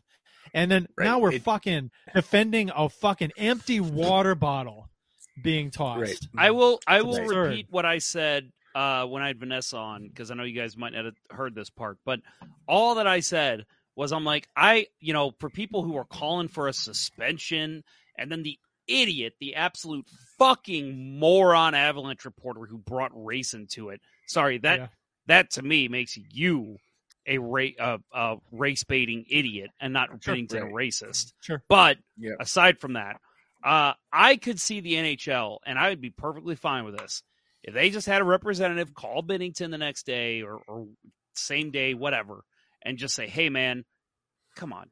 You know you can't do that. Don't do that again. Please don't. Don't make us take action. Don't make us do anything about it. Just please don't do it again. That is the type of response that should come from that. Not, oh, God, the NHL needs to review this and get involved. And no, a simple phone call. Don't do it, man. That's not a good idea. Just don't do it. Surely the NHL is going to look at this. I'm like, what the? Yeah, unbelievable. Right. Yeah, the NHL had to come out and say that they did review it, right? I think they told they Rutherford, they had to come out and say, we looked into it, and there was no further discipline. You know that the league was just like, are you fucking kidding me? We really have to put out a statement like this? Accusations of race, you have to look into it, but it's bullshit. Right. And, I'll tell you, the race thing aside, if I'm Jordan Binnington, I'm lamenting the fact of the era that I'm playing in right now. Right. Yeah. I am getting called, an asshole and a bully for throwing a fucking water bottle. Empty. To your point, Jeff, water bottle. Empty water bottle. Ron Hextall, 8-game suspension into the following season for a 2-handed slash on Kent Nilsson of the Oilers in 87, right? Patrick Waugh, 8-game suspension for slashing Warren Babe of the Minnesota North Stars in 91, I think it was, 91. Did Billy Smith ever get suspended? Because he fought a lot of people. Right. I'm sure he did. But it was, right. I think by the early 90s, the tide was turning, probably because of Hextall. But Bennington has that fire, right? Has that tenacity and that desire to mix it up that just, doesn't exist a lot in goaltenders anymore. And he's in an era where nobody's going to engage him, right? He's got Philip Grubauer or Devin Dubnyk at the other end of the ice that won't engage, right? Oh, Philip Grubauer will gladly engage him on Instagram. Fuck Dubnyk too. He had every opportunity to fight Bennington. Yeah. Bennington was like, "Let's go," and Dubnyk's like, "Well, I'm standing on my goal. What do you want me to do? I can't leave my grease." Right, right. I'm like 6 foot. I'm 6'12" and 270 pounds. You're 6'5". You're gonna beat my ass. I hate. What Kadri should have? What Kadri should have done when Bennington waved his stick at him? Kadri should have said, "Let's go. Drop the glove. Let's go." Mm-hmm. Right. He should have. I would have been like, "Good, do that." And then Bennington, what's he gonna do? Then we'll see. If Bennington pushes out, then you got a gripe as far as him, starting shit without backing it up. But until somebody challenges him on it, this leads me to a question I wanted to ask you guys tonight. Do you think Game 1 against Colorado, whenever they play him next season, Bennington, do you see him trying to drop him with Kadri? No. I think somebody will. I think I think Shen will. Right, Shen's the guy on this team that does that. He proved it this year. And you know what? I think you see more antics like with Bennington waving the stick. I don't think anybody in Colorado is going to engage him. I don't think that's ever going to happen.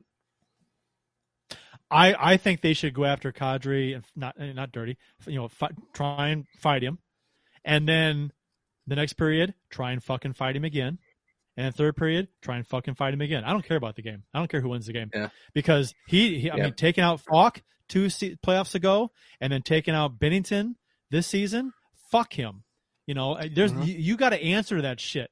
You can't play that way around the net. You can't play reckless and not answer to it. And Shen tried to make him answer the bell, and he wouldn't do it in the playoffs. Well, so did Perron and so did Buchnevich.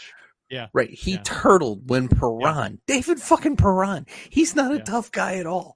He fucking Kadri turtled when Perron jumped at him. Somebody needs to put him through the glass. But I mean, you know, I'm not advocating, you know, anybody, McSorlium or anything. I'm saying fight the guy and bash his fucking face in with your fist. That's what needs to happen to this guy. Hit him a little harder. I mean, easier said than done because he just didn't have to do it. I don't care if you get a couple games suspension. I don't think the team would care at all if somebody ripped his helmet off and pounded on him when he's turtling. I don't care at all. I think he deserves that because he's just that's just what he's done to this team the last two playoffs. He's got to answer to it. Hockey code says so. Yep. Well, and again, the NHL isn't doing anything. You know, I know that they get suspended 8 games against Falk. But how many times has that dude been suspended, and you're only laying out an 8-game suspension for that hit? 10 times. Dude should have gotten 20 to 30 games for that hit. And I disagree with that. I think 10 games max for the hit on Falk. I'm fine with that too. I thought 8 playoff games was a lot. That's like 16 regular season. Right. For a guy like him, it has to continue to be progressive. Right. And this year, it's, there's enough gray area that, he's not going to get suspended, but the Blues have to make him answer the bell next year. Right. Yeah. He wouldn't do it during the playoffs. Got to make him do it next year. Unlike Mark Stone, right? Mark Stone's never fucking paid a price. Shen broke ribs on 3 separate occasions. This was found out during the interviews. The last time was on April 21st in San Jose, forcing him to sit out the last 4 games of the regular season. Shen said he was in San Jose on the last one, and I didn't have the puck, and Brent Burns drove his elbow and his forearm into the back of my ribs and broke them. Shen said, you sit out time and you kind of get as healthy as possible in the playoffs. It's the reality of the sport, and I'm not the only guy banged up in the playoffs. So again, we touched on that earlier, but we knew it was something with Shen. Yep.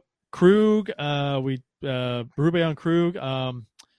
If it was up to Krug, he'd have played in Game 6. If it was a tough call for Berube, he said, with his injury and with Marco Scandella's injury, I didn't want to go 7D. It was tough. He was ready. He could have played probably, but I didn't think it was worth it at the time. Power play, maybe it would have been. It's a tough call, but if we got past that game, he would have been in Game 7. So that was interesting to me. Super close for Krug. Yeah, and we knew he was skating, which was kind of a surprise to some, I guess. But hearing he would have been in Game 7, that's encouraging. It's not that serious. So now, okay, so Jeff, you've been touting this 6-point plan you have for the Blues this offseason. I have. Yeah. So has it grown to 7 yet? I can't. Okay, you know what? Because guys, I want to say, if you're watching the video, you are in for a treat. I've got a graphic to go with this. I'm watching the video. I will say it should be a 7-point plan because there is one thing I did not include that I think needs to happen. David Perron needs to be re-signed. So I did not include that in this, but I think that's pretty clear that needs to happen. Okay, thoughts and views of Jeff Ponder are not endorsed by Let's Go Blues Radio. Okay. Oh, so do you disagree with that? No. I'm just it's a blanket statement for what all you're going to say, and we'll go back to it. I'm joking. Okay, go ahead. Well, here is Ponder's 6-point plan, and keep in mind this is less of a plan, more of a wish list. But just because for fun, I'm going to call it my plan. It's a PowerPoint presentation. Very nice. Yeah. So Ponder's 6-point plan. First, you sign Ville Husso to a bridge deal, and you trade him at the 2022 NHL draft. Are we talking these one at a time, or are we going to read them all and then we'll talk about them? No, I'll talk a couple at a time here. Number 2, trade Colton Parayko before his no-trade clause kicks in on July 1st. So basically before his contract kicks in, which I know is uncommon, but again, this is more a wish list than a plan. Number 3, and this is one that's going to draw a lot of ire, I think, trade Vladimir Tarasenko. And number 4, and this is where we'll pause for a second, trade for Jacob Chikrin. And the reason I pause there is because there's potential you could combine points 1, 2, 3, and 4. So basically, get Jacob Chikrin, find a way to get rid of Husso, Parayko, and Tarasenko. That cleans up some cap space. I think if you get Chikrin, I like him, honestly. And I was against Chikrin coming here, honestly. But if you could find a way to move Parayko and bring in Chikrin, I actually like that better for this defense. What do you guys think so far? Been playing a bit much of NHL with the rules turned off. This is NHL GM mode for sure. I'm not okay. I actually was thinking about the Blues signing Husso and then maybe trading him at the deadline. You know, play him a season and trade him the deadline, but that wouldn't help necessarily for the season as far as who would get for him.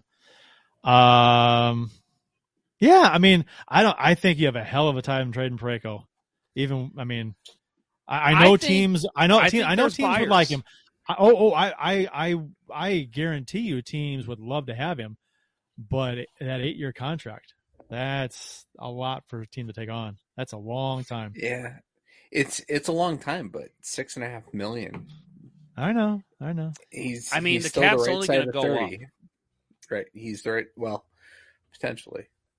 As long as we don't have another freaking pandemic. Well, recession's coming, but you know. That's true. All right, so we'll keep moving. Number 5, and this is one that's probably. Well, hold on. Sorry. Go ahead. You said talking about number 3, trade Tarasenko. He has a no trade clause too, though. Yeah, but I think he proved before he'd be willing to try and move it. Now he's probably not getting moved to Arizona, but maybe you move him and make a good lateral move to bring in somebody else. Yeah, but I think he wants to stay now. So if he has, there's that. Well, maybe that doesn't happen then. This is, like I said, more a wish list than a plan. Okay.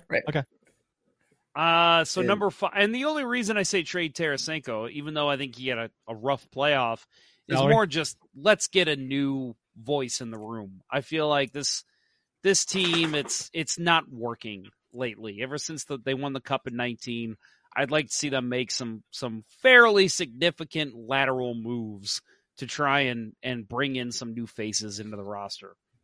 So number 5, I think if you can. Now, this discussion can obviously go very sideways. You re-sign Nick Leddy, but only if you can get him at a low dollar amount in a low year. So maybe he signs for $4 million, but it's only for 2 years. You know, I'm fine with that. But if he's asking for a 5-year deal at 5+, absolutely not. You know, that has Scandella written all over it. I think that's something that could be good for the Blues if you can get him for just a couple years, a bridge-type deal until some of the younger guys are ready and Perunovich is ready for full-time minutes. But what do you guys think about bringing back Nick Leddy? I think it makes sense if you can get rid of Scandella. Yeah. We talked about what his actual salary is this year, right? Or this past season? $7 million? Yeah. $7 million. He made $7 million last season. So I'm not sure exactly how much he would be signing for. It can't be anywhere close to that. Right. He agreed to to help Detroit get to the floor basically with that deal he made last year. Yeah. So number 6, sign it, and this is the one that is like really fantasy type shit. So again, you're trading Tarasenko, so you need to find a way to kind of pick up that production. Sign, and then obviously possibly trade for, with if there's a couple RFA names in here, Evgeny Malkin, Claude Giroux, Patrick Laine, Johnny Gaudreau, or Matthew Tkachuk. At least one of those guys, bring them in And Well, obviously Matthew Tkachuk would be the big haul for this team. I don't think that's going to happen. I could see more of a Johnny Gaudreau being brought in. Matthew Tkachuk is an RFA, so they'd have wouldn't to be signed. trade for his rights or sign him and deal with losing a bunch of draft picks. Well, they have to offer sheet him because he's an RFA. Exactly. So right. That'd be a mess because they would lose a ton of draft picks because he's going to get like $9 million. Yeah, he's going to get a max deal basically. So the only way you're going to pull him out of Calgary is if you overpay for him. I don't know. Well, if because of Calgary, not because of him. I'm not sure. Right. He would hold the Blues' feet to the fire for salary necessarily. Granted, this would be his first big contract too, though. So I'm sure he wants to cash in. I'd love to see him here. Man, I'd love to make that work. I don't think it's going to work. I'd love to do it though. Yeah. I could see more of a Claude Giroux, which that's a little bit on the older side. He's only, I think, 32. Yeah.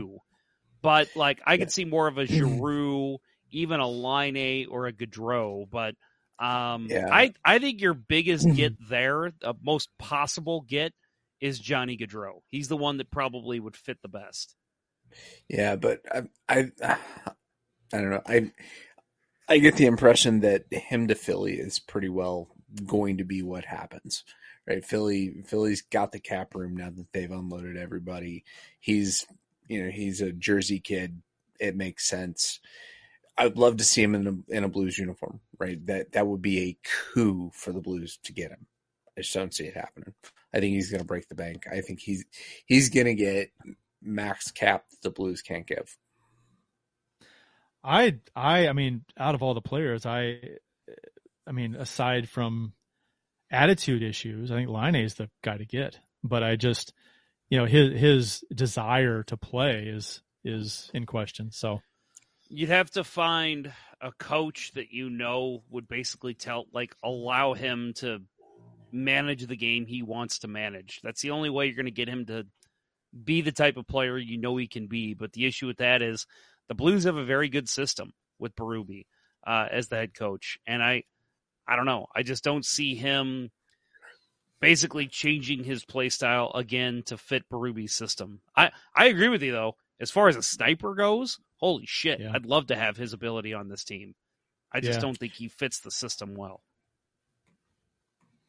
Yeah, I see more him more as a Brett Hull than a Teemu Selanne in terms of where he fits in historically. And Hull didn't learn the defensive side of the game until he left St. Louis.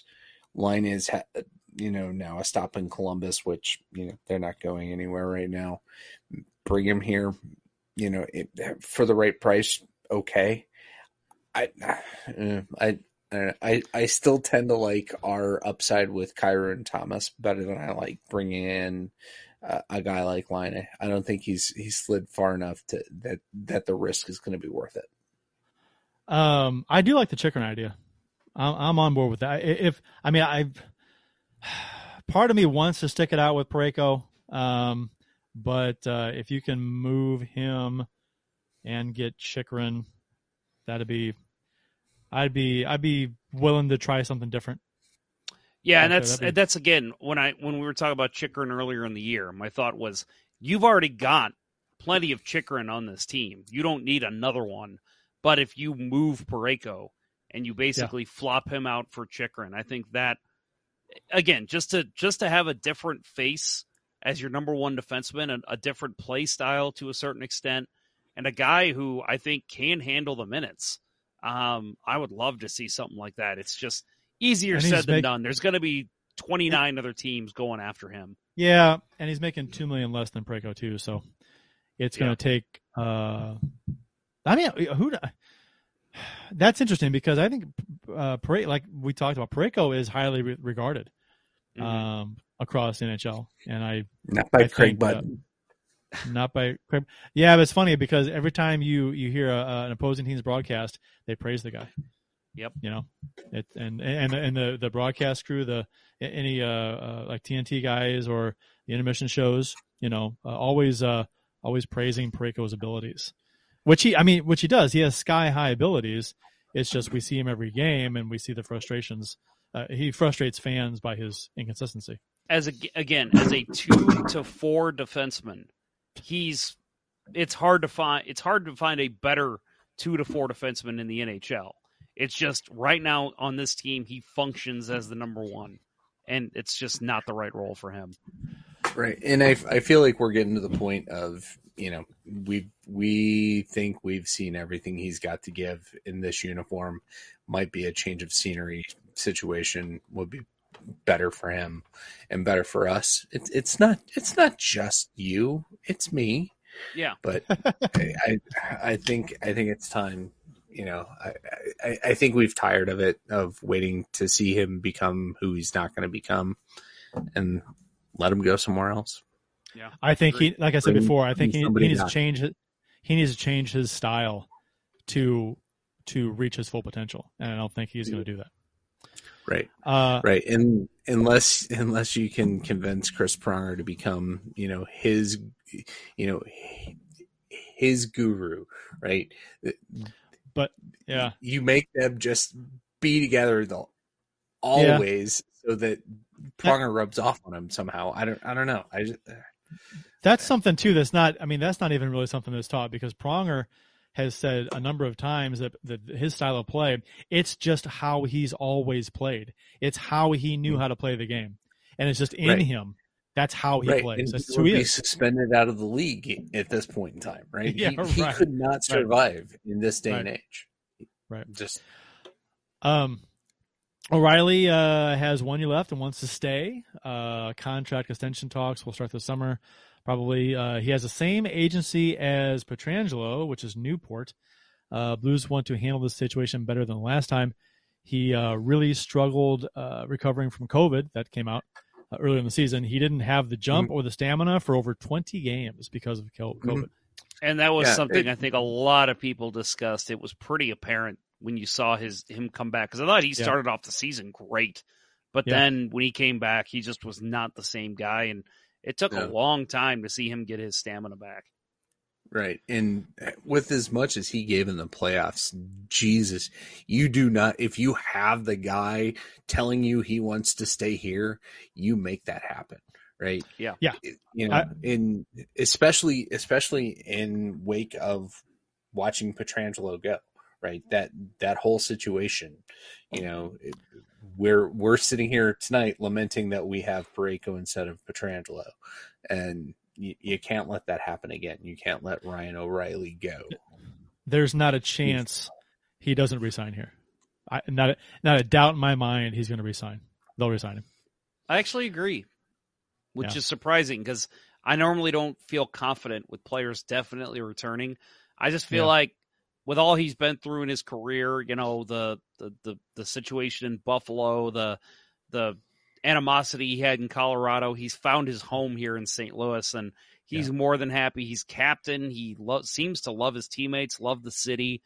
I think he will gladly sign any reasonable deal that's put in front of him. So I'm with you. I think he sticks around, and honestly, I know that people probably say this about other players all the time, and it's never true. I feel like as he gets older, as long as you're not signing him to a ridiculous, give him basically the same contract he has now, as long as you're not doing that, I think he's still going to be effective as he gets older. He's not going to be your top line center. You're not even your number two. But I think he's still going to have that strong defensive side of his game. He's going to be a great penalty killer, great back checker, great leader. I think that as he gets older, he's still going to have a lot of the same greatness that he has now. He does what he does now without speed too. So I mean, with age, you slow down. I think, and a lot of his play, like you said, is derived from his defensive game. So, and your defensive game as a forward is one of those things where it kind of sticks with you longer as you get older. You remain effectively defensively. So hopefully that will maintain for him. Yeah, and I think, look how effective he was against McKinnon in this series, right? McKinnon had one good game in this series, and that's because they got away from the matchup most of the time, and O'Reilly wasn't on his game the rest of the time. If he can continue to play at that level, while still slowing down, being able to be a shutdown guy, yet contribute offensively throughout the playoffs. No brainer. He should retire a Blue. Well, and he doesn't play you think about David Backus as a defensive center. He played a very physical game. That's going to grind you down a lot faster. Ryan O'Reilly, he's physical to a legal sense, but he's not throwing his body around like Ivan Barbashev does. He's making the smart play rather than putting himself in danger. And I think we're going to continue to see that, and you can have a long career if you play that way. Right. His dedication, his training, no player that I have ever witnessed in my 45 years of fandom has come close to what he puts in and day out. And if he can continue to do that, his contributions will be immeasurable. He's the kind of guy that everybody says you want him to be the role model, but nobody can live up to that. Just let him be him. Let him be the captain. He leads very well. Don't expect everybody to follow that example, but Jesus, keep the guy here. Right. He is so effective at what he does, and he's such a heady player, probably the most intelligent mind when it comes to the defensive side of the puck for a centerman that I've seen. He hasn't won a lot of Selkies, right? Bergeron, he's playing in the era of Patrice Bergeron, but Jesus, he's so good. Jason Smith in the YouTube chat says, I assume he's a Colorado fan. I ripped Kadri last. Yeah. I ripped Kadri last playoffs, but almost no one outside of Missouri thought this was an intentional play. Perron was far more cowardly and dirty than anybody this series, but Kadri probably won't be back. Can't afford him. I don't think anybody is saying that. Well, most people aren't saying that Kadri intentionally injured Binnington. I think Binnington said that himself. He didn't think he hurt him on purpose. What we've said and what we continue to say, and what is honestly is the truth, is that Kadri crashed the net. Doesn't care if he makes contact or not. He's crashing the net, and if he makes contact, he makes contact. He's there to disrupt the play, to score a goal. He's trying to score a goal, and if he hits Binnington, he hits Binnington. He didn't care. If he hits him, he's going to try and throw him off his game. That's just goalies get bumped. Players do it on purpose, or they don't care if they bump into him. They're going to go after the puck. I'm going to the puck. If I hit the goalie, I hit the goalie. I don't care. That's not me saying that Kadri intentionally injured Binnington. That's just me saying Kadri's being aggressive, crashing the net, and just doing what players do, and that's being aggressive. And I'm not saying he should be suspended. I'm just saying that he is not an angel, because he more than welcomed contact with Binnington. More than welcomed it. He didn't care if he hit him or not. Wasn't trying to avoid anything. Well, I think the other part of it, too, is the fact that he lied afterward and said he was pushed into him. And it's like, that didn't help him at all. Just admit you were crashing the net and you had contact with the goalie. Don't blame the Blues defenseman when video evidence clearly shows that was not the case.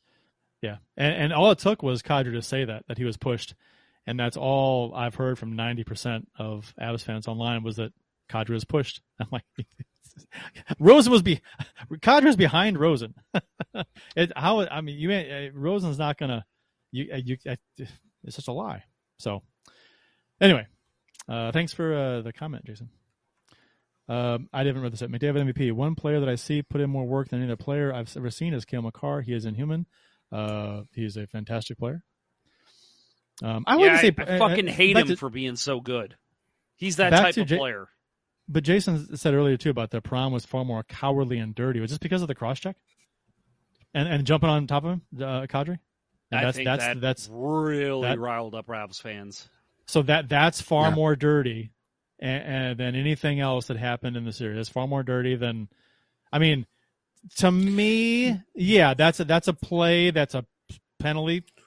Throw him in the box. That's a penalty. Right. But it had nothing on what Jared Spurgeon did to Pavel Buchnevich in round one. That is a 4-game suspension, but not even a 2-minute penalty. Not even. So what Perron lost is cool, and the Avs got a power play out of it, and they got a goal too. And they So- they basically scored on that power play. Yeah. So Well, it's I mean, a 5 and- on 3 because Bushnevich also got a penalty Right. on the same play. yeah, and I think what Perron did was, what Perron did was a penalty, and he got a penalty for it, and the Avs scored. Score settled. I mean, I don't know why Avs fans are upset about that. I mean, they took advantage of the power play. They scored. Perron got a penalty when he deserved to. What's the problem? It wasn't. I mean, he cross-checked him in the back, knocked him down, jumped on top of him. Yeah, I mean, now it's not out of the blue either, because Kadri had just taken out Bennington, who was performing better than any other goalie in the playoffs. So the team is rightfully pissed off. Bad. So something was going to happen. Kadri was going to have something happen to him, and he's lucky. He didn't get destroyed. I think he will next season. I think we'll see that, but that's only time will tell. We'll see we'll even see what team he's on. He might not even be on Colorado. The Meeker says, he did say that. Yeah, they can't afford him. So yeah. The Meeker, I think, has our comment of the show, folks. Again, if you are new to the show and you're wondering what you win for comment of the show, the answer is nothing. But our respect. But our respect. The Meeker says Rosen and his go-go gadget arms. Yeah. Smoke and mirrors. Yep. Yeah. Okay, so we talked about Tarasenko earlier.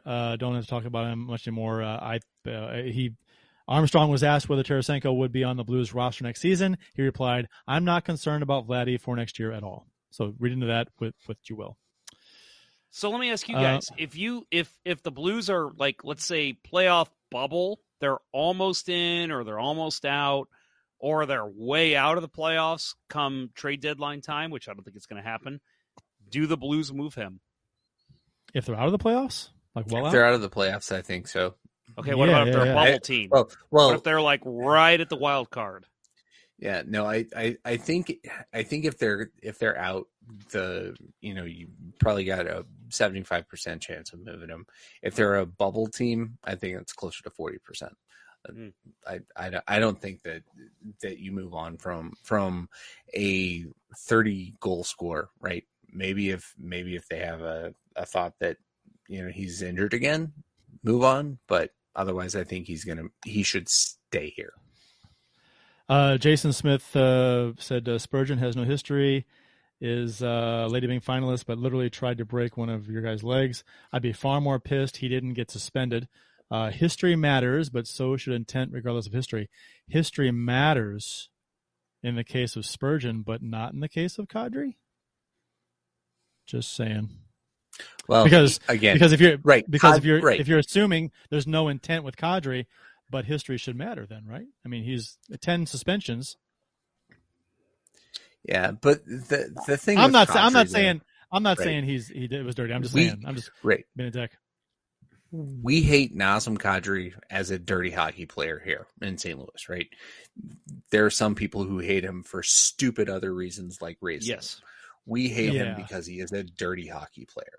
And if he signs here next year, holy shit, that would be like the Blues, right? That would be like the Blues signing Jeremy Roenick to an offer sheet when he was at his prime in Chicago, right?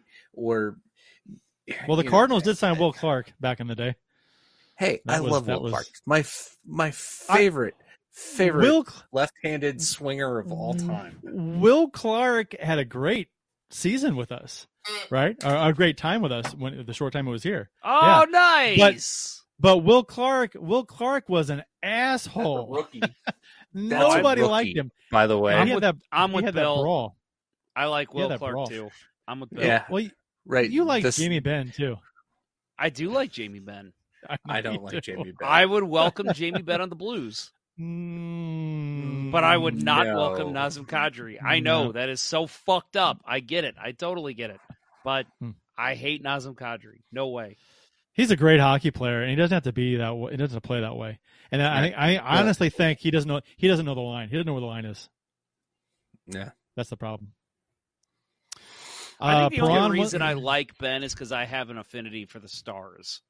No, I don't. Because I I don't know. lived there for a short period, and I that was right Okay. when they started ramping up and getting better. And, that was the year they had Sagan. The first year was Sagan when he put up like 100 points. Like that, And- that I honestly think is the only reason that I have any like for Jamie Benn. Does it have anything to do with not servicing the ladies? You know what? I'm no comment. It's probably best to just say no comment. I have hated the Stars. That is a Will Clark rookie card. 1987 card, right? Lucky Charm. I have hated the Stars ever since Craig Berube. Nice. There you go, Bill. Is that Take when a look. Berube? Is that when Oh, that's Berube was beauty. racist? I think I've got that.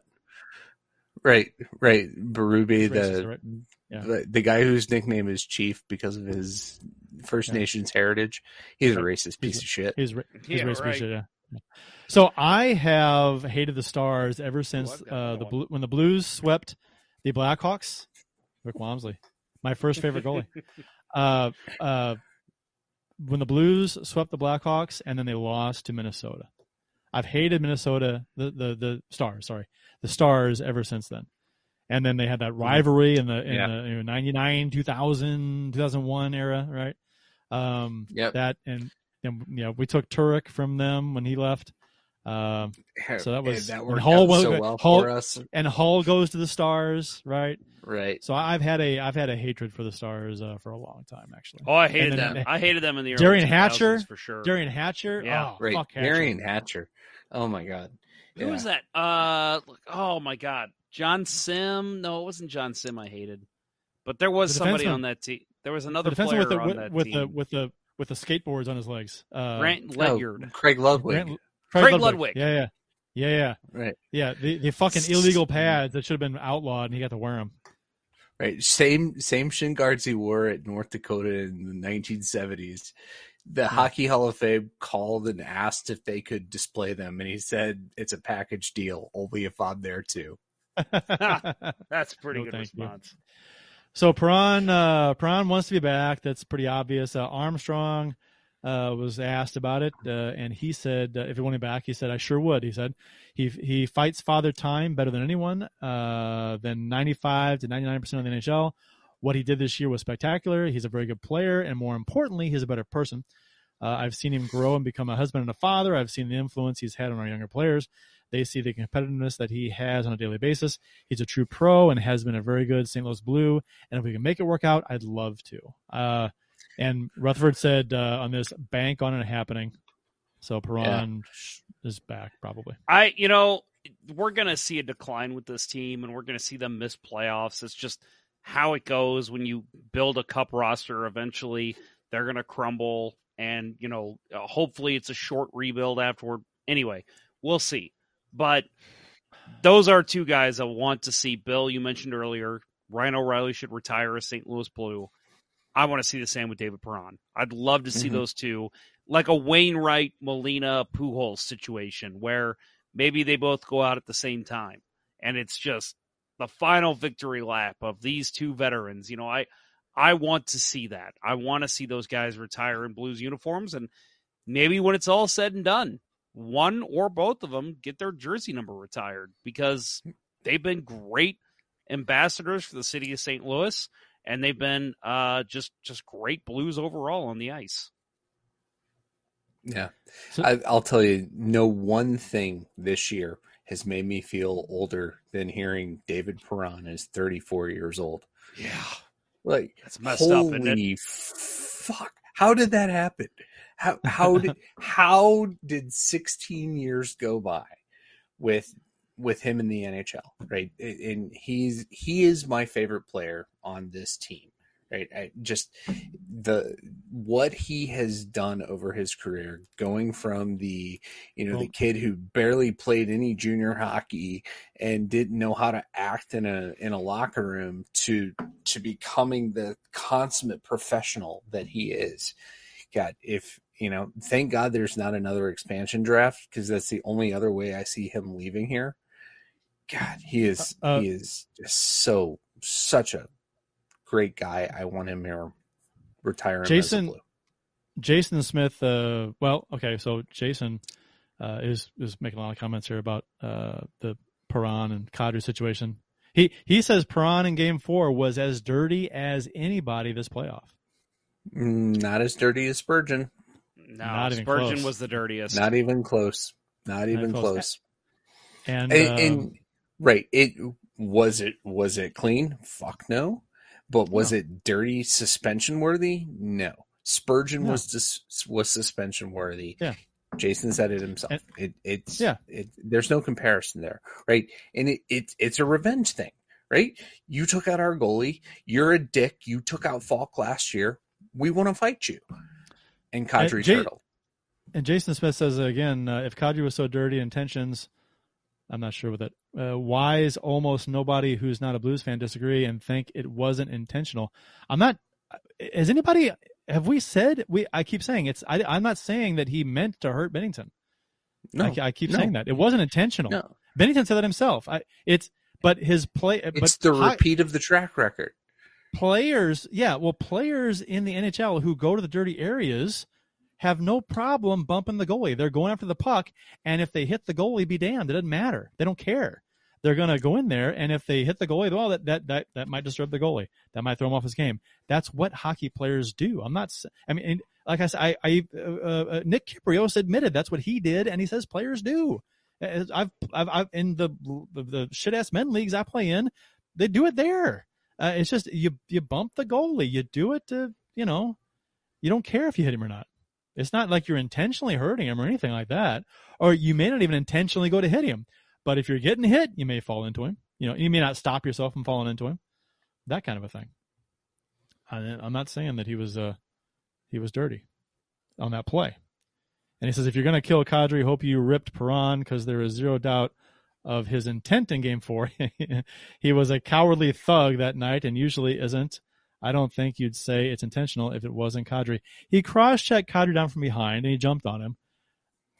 I mean, yeah, I'm not defending Perron in that play at all. He got fined, and I think we all agreed that he deserved something. Sure, right. He did, but I mean, it's not like, Kadri was fine. I mean, he knocked him down, he jumped on him. It happened. That's a. I don't condone what he did, but it's not the worst thing in the world. I'm not sure why you think that's so terrible. He didn't cross-check him in the face. Right. I don't condone what Perron did, but I also don't condone what Kadri did when Perron hit him. He fucking turtled. End of story. Sorry. You don't get to say anything more. He fucking covered his head and turtled like a pussy. Well, that's a good point because Shen challenged him to fight. Shen with broken ribs, by the way, challenged him to fight, and Kadri refused to. If Kadri answers the bell for what he did to Bennington, if he answers the bell and fights Shen, I don't think Perron and Bushnevich go after him like that. Nope. I don't. Nope. I mean, it worked out in Colorado's favor because they got the power play, they scored the goal. It all worked out in their favor. But I'm just saying, as far as that incident goes, that might not happen if he answers the bell and fights Shen like a respectable hockey player should have. According to the hockey code, anyway, if you believe in that kind of thing. Anyway, moving on. Well, one light sound geometry in the YouTube chat brings up a point that I'm going to say the answer to this question is no. But the question is, all teams left have a goon rostered.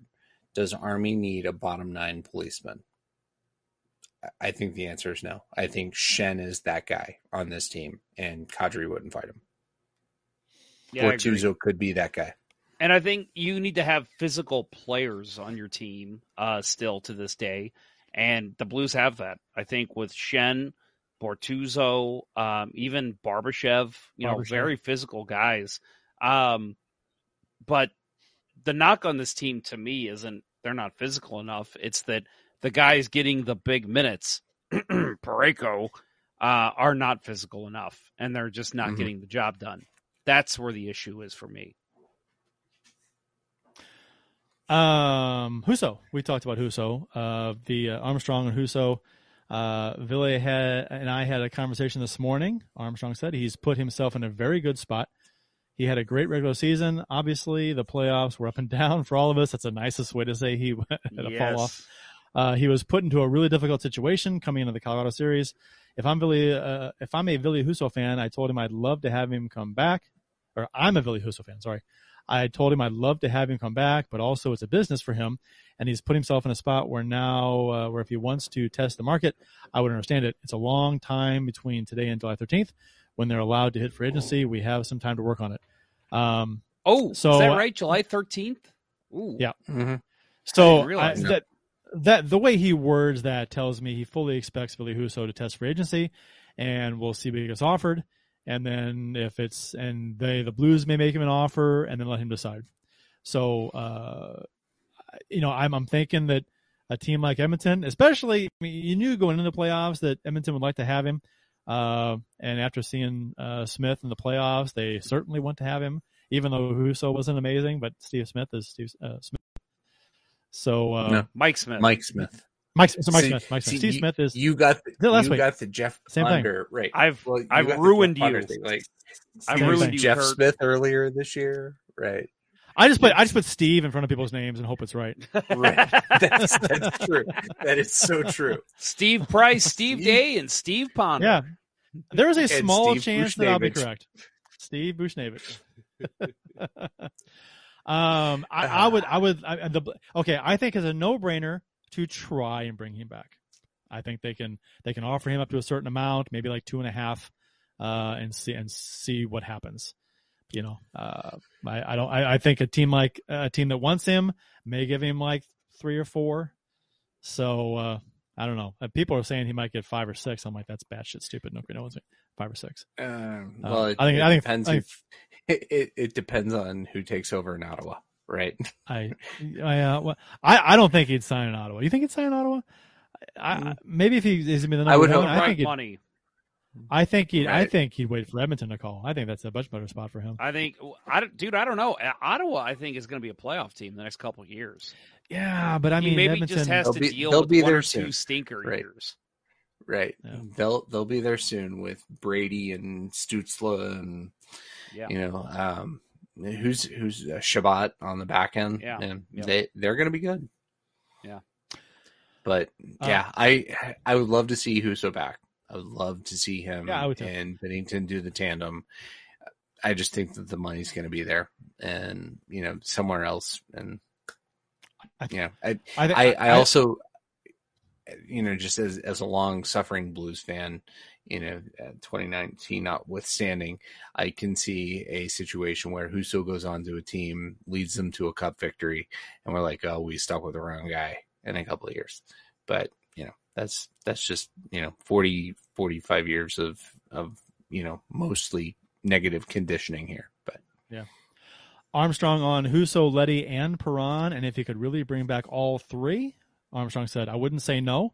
We're going to go to work. If we can make it work, we will. That's a nothing answer that he gave. Which probably means no, right? He doesn't think all 3 are going to be back. So, yep.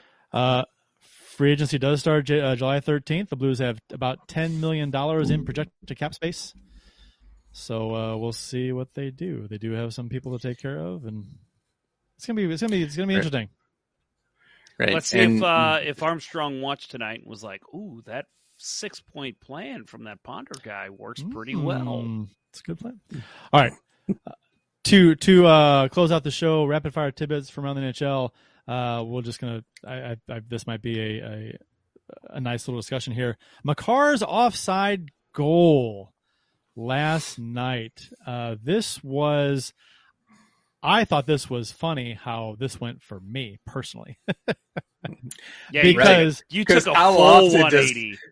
How often does Kurt Price give up a point? Yeah, right. And usually when I take a stance on something, I look at it, I try and be smart about it. I try and be unbiased, impartial, and fair, whatever it is, especially with other teams. And I looked at this and I'm like, okay, I thought their argument was why they allowed the goal or why they said it was onside was because they said that Makar didn't have possession of the puck. And I was like, that's bullshit stupid. He's got the puck. He advances the puck in the zone. He's carrying the puck into the zone. But I was looking at it wrong. I wasn't looking at what the replay, what Toronto was looking at. So Makar obviously touches the puck. He steals the puck and touches it and advances it forward. Touches it twice. Touches it when he steals it, and then touches it right before the blue line. Pushes it ahead. And so the puck crosses the blue line, and Nichushkin is in the zone still. He's offside. So when the puck comes into the zone, it becomes a very short delayed offside moment because Makar hadn't touched the puck once it crossed the blue line, right? So Nichushkin, and before Makar touches the puck and before Makar enters the zone, Nichushkin is able to touch up on the blue line. And then Makar touches the puck and then crosses the blue line.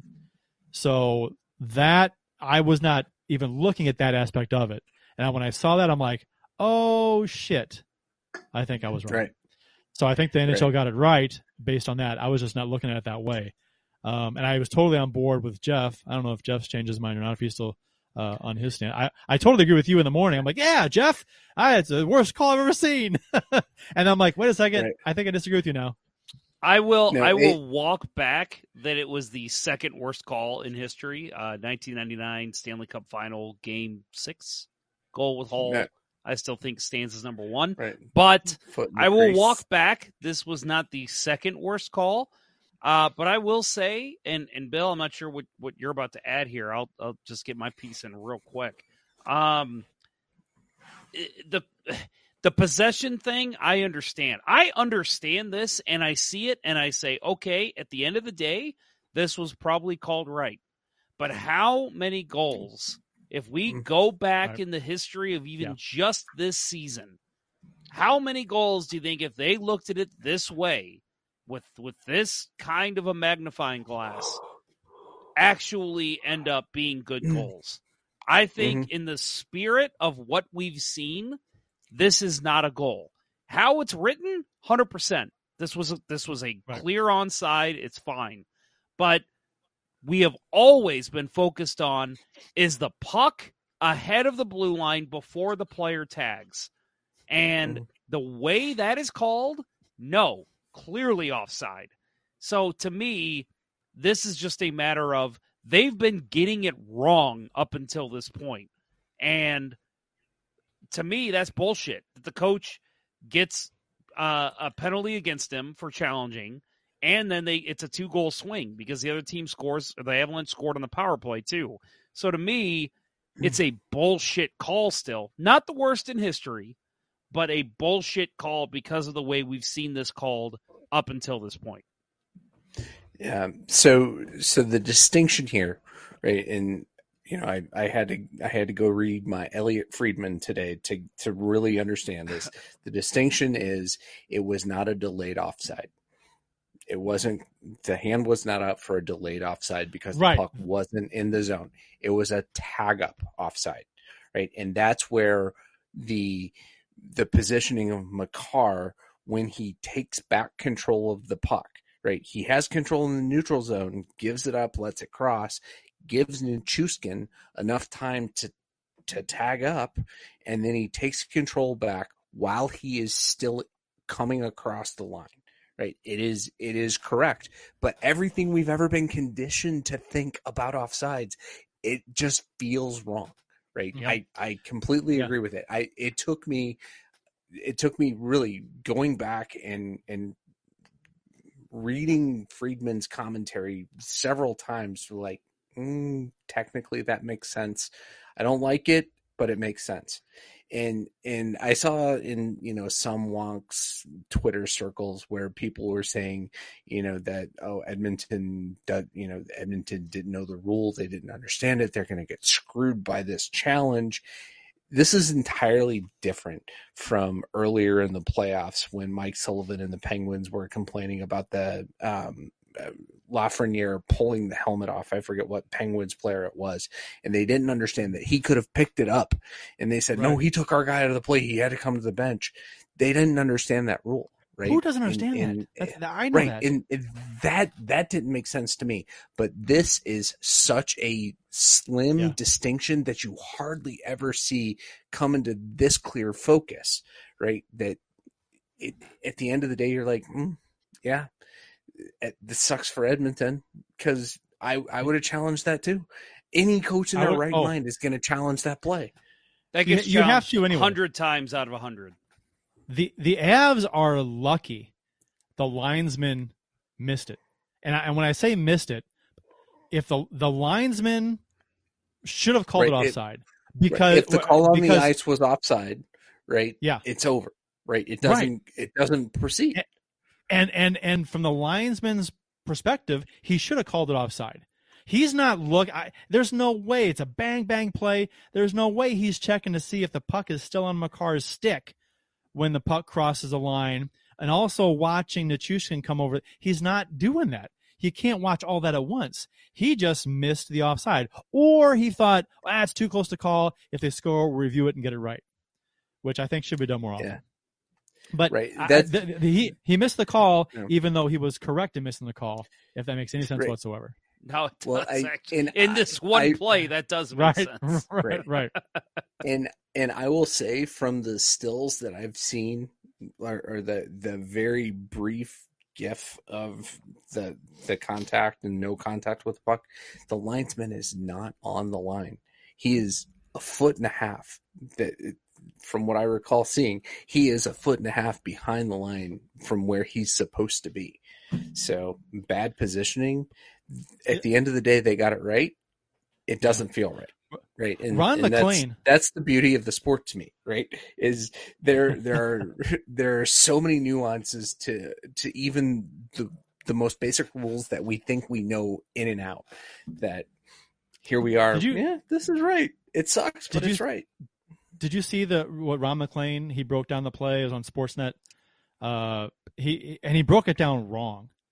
And it's funny how the narrative initially with all the analysts was that Makar never had possession, and that was the narrative at first. And then people started actually talking to the NHL and saying, no, this is what happened. And so Ron McLean's breaking this all down. And he goes, Makar. He's going real ultra slow motion. Makar, okay, the puck is coming across the blue line. Makar hasn't touched it yet. And the puck crosses the blue line into the zone. Makar still hasn't touched it. Nichushkin then touches up. Then Makar touches it. I'm like, what kind of fucking horse shit is that? And so I watched that first.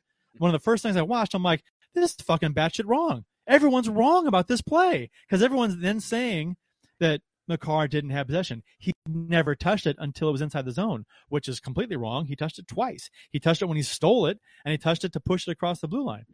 And I'm like, what? And I'm like, Ron, you're wrong, dude. I mean, I respect him and all, but he's fucking wrong. And then all of a sudden the narrative completely changed, and that wasn't what the call was based on at all. It wasn't based on possession. Because it was based on possession, I'm like, he's carrying the puck across the blue line. He's got the puck. And I agree with you, Jeff. And I actually think there should be a rule change with this, because in offside situations, when you're coming into the zone like this, I agree with you, Jeff, it's not in the spirit of the rule.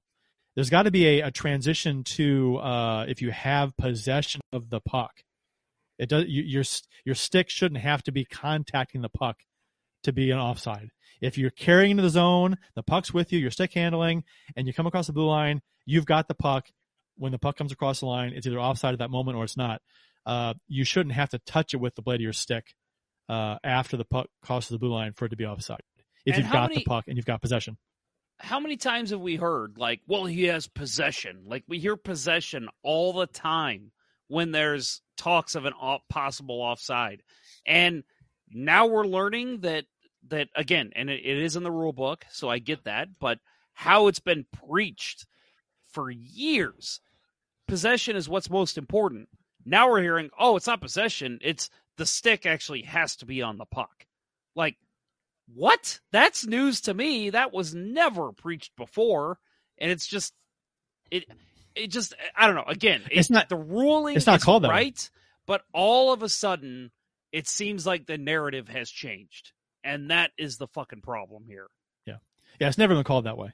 Now I've seen players come across the blue line and go to grab the puck, and they see someone's offside, and they stop and they pull back because they would have been offside, and they let it go. I've seen that not called, so a player's smart in that regard.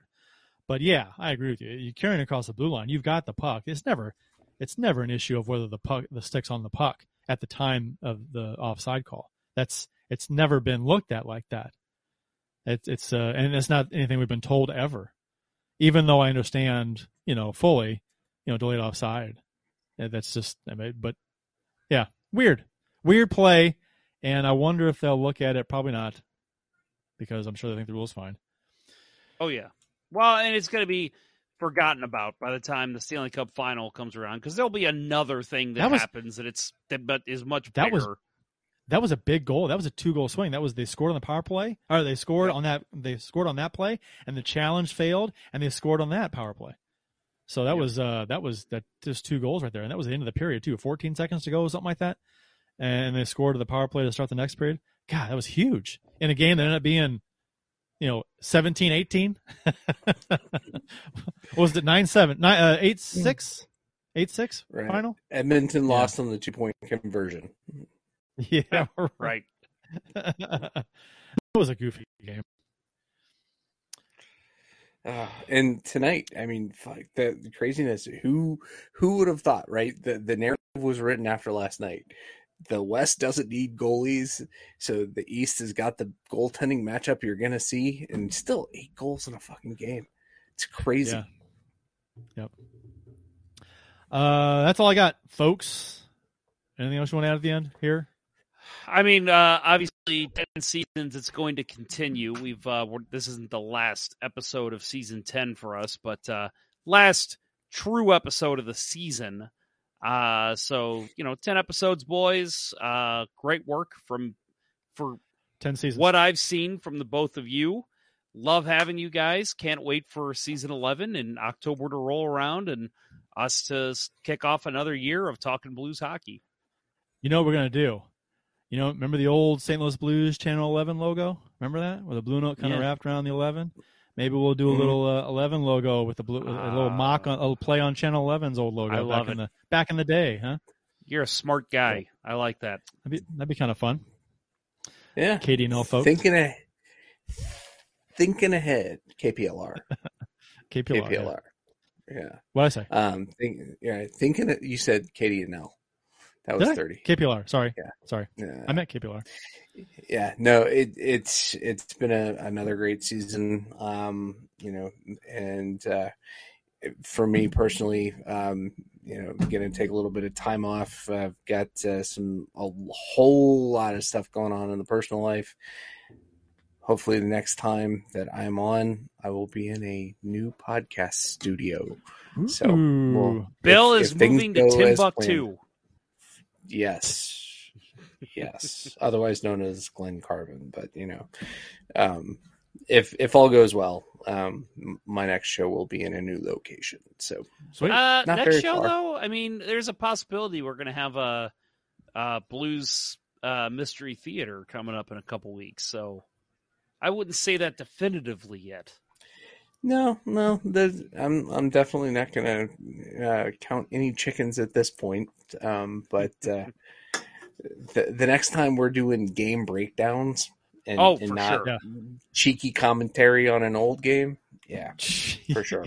Cheeky commentary, I like that. Well, I forgot to share this with you guys, but I do have a schedule already kind of built out for this summer. Looks like maybe the week of July 4th. We'll want to have a show because that'll be the draft the following weekend. So, what day is that? Well, July 6th is that Wednesday. Yeah, okay. July 4th. If I'm even in town for July 4th weekend, we'll see. Well, if not, the next week we will be talking free agent signings. Actually, July 13th, first day of free agency, is on a Wednesday. So I think that will be a perfect time to have a show for us. Yeah, the players got what they wanted there, and no more, free agency while they're trying to take their vacation at their lake cottage in Canada. Yeah, It's sucks for those of us that could spend some time in front of the TV on those lazy days, but hey, well, July 13th, why not? Yep. No. So I would say again next week expect to show. I mean, expect to show every single week. There will be one every week for the whole summer. But next week I will have something new. Maybe, and again, follow us on social media, LGB Radio on Twitter. I think it's facebook.com/Let's Go Blues Radio. I believe that's correct. Could be wrong. Either way, search. It's a page. Let's Go Blues LGB Radio, isn't it? You might be right. Maybe. As well as Instagram. We're everywhere. Just follow us, as well as you can see on the video here, we've got our Twitter hashtags on there. I will be posting when shows will happen, who will be on them, what you can expect. Just make sure you stay tuned, and we will have some perfect summer content for you. Right, and when I find that free time, we'll get our TikTok channel going, right? Yes, yeah, Bill, you're working on that for sure. You guys familiar with Vegas Blues Fan, who's on Twitter? Comments a lot. Mm-hmm. Very strong opinions on things. Yes. He commented on my tweet about Rosen being a good depth signing. He said, as long as he stays at Springfield, it's a good deal. He is okay as a fill-in, but with the Blues injuries, he played way too many games, and it showed he is not an NHL quality player. Disagree, sir. At the beginning of it, yes, but by the end of it, he fit in well. He did fit in well at the end. Yeah. A lot of a lot of nice comments here in the YouTube chat we'll get to before we close up. Matt Harris, I love LGBT radio. Pride Month. And yeah, I'll just add on that something I say every Pride Month. It's something I truly believe. Be yourself. Be proud to be yourself. And not just in June. Be happy with who you are. And that's why I think Pride Month is so important for everyone. Be proud of who you are. And Matt, I hope you had a good first day of Pride Month, because I always enjoy this month too. It's a lot of fun. Everything is for everyone. How about that for a slogan? There you go. Matt Harris says, I wish you peace of mind and rest, Bill. Ken Morris, I hope to do my vintage car shows this summer in Nova Scotia. Amazon has a library of your shows. Is that true? What? Sorry? He says, Ken Morris, Amazon has a library of our shows. We're on Amazon, yeah. Amazon music streaming. Yeah, podcast. I did not know that. You do now. And Facebook. Did you guys notice that Facebook posts our actual podcast episodes too? No. It doesn't come up on our page, but it posts and says Let's Go Blues Radio has a new podcast episode. So apparently you can listen to just the podcasted version on Facebook as well. But if you're going to watch or listen on Facebook, why not just, look at our beautiful faces and watch the video?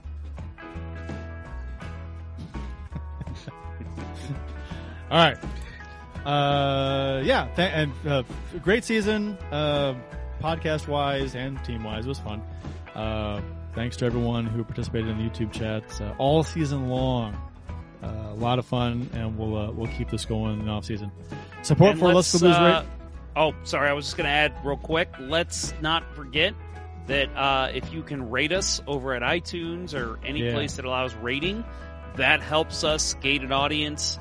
Will even help us gain sponsors, and if we get more sponsors, the better quality the show will be, and the more content we can provide. So make sure you give us some positive ratings over there on iTunes or wherever if you really enjoy the show. I think iTunes is one of the only ones that does the ratings thing, right? I think you're right. I don't think so. Go on iTunes and give us a 5-star rating if you think we deserve it. Appreciate that. Yeah, we'd appreciate it. Thank you. Support for Let's Go Blues Radio is brought to you in part by Idealife, the world's only truly personalized vitamin platform based on a health assessment of your DNA. Visit rockinthatIdealife.com for more information. That's rockinthatIdealife.com, and get 10% off by emailing Dustin at rockinthatIdealife@gmail.com and tell him Let's Go Blues Radio sent you. And by Center Ice Brewery, St. Louis's tasty hockey themed beer, Check out your local beer vendors for availability. That's Sunrise Brewery Beer. Please drink responsibly. That'll wrap up episode, what is this, 34? No, 42? 42. 42 of season 10 of the original St. Louis Blues Hockey Podcast, Let's Go Blues Radio.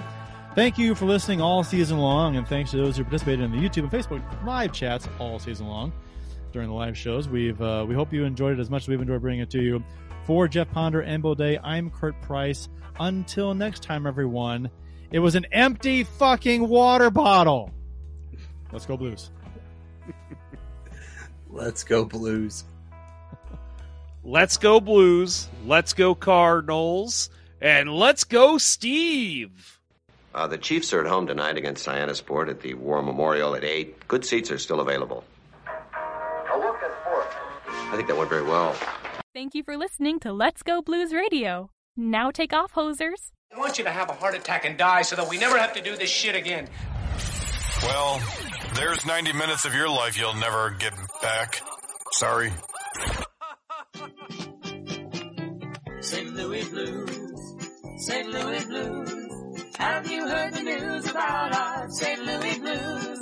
They've only just begun, they're on their way to number one. Now there's no more blues for our St. Louis Blues. The Blues are on the ice tonight again. They're rough and tough and got the stuff to win. They'll always get one more, no matter what the score. They are quite a hockey team, my friend.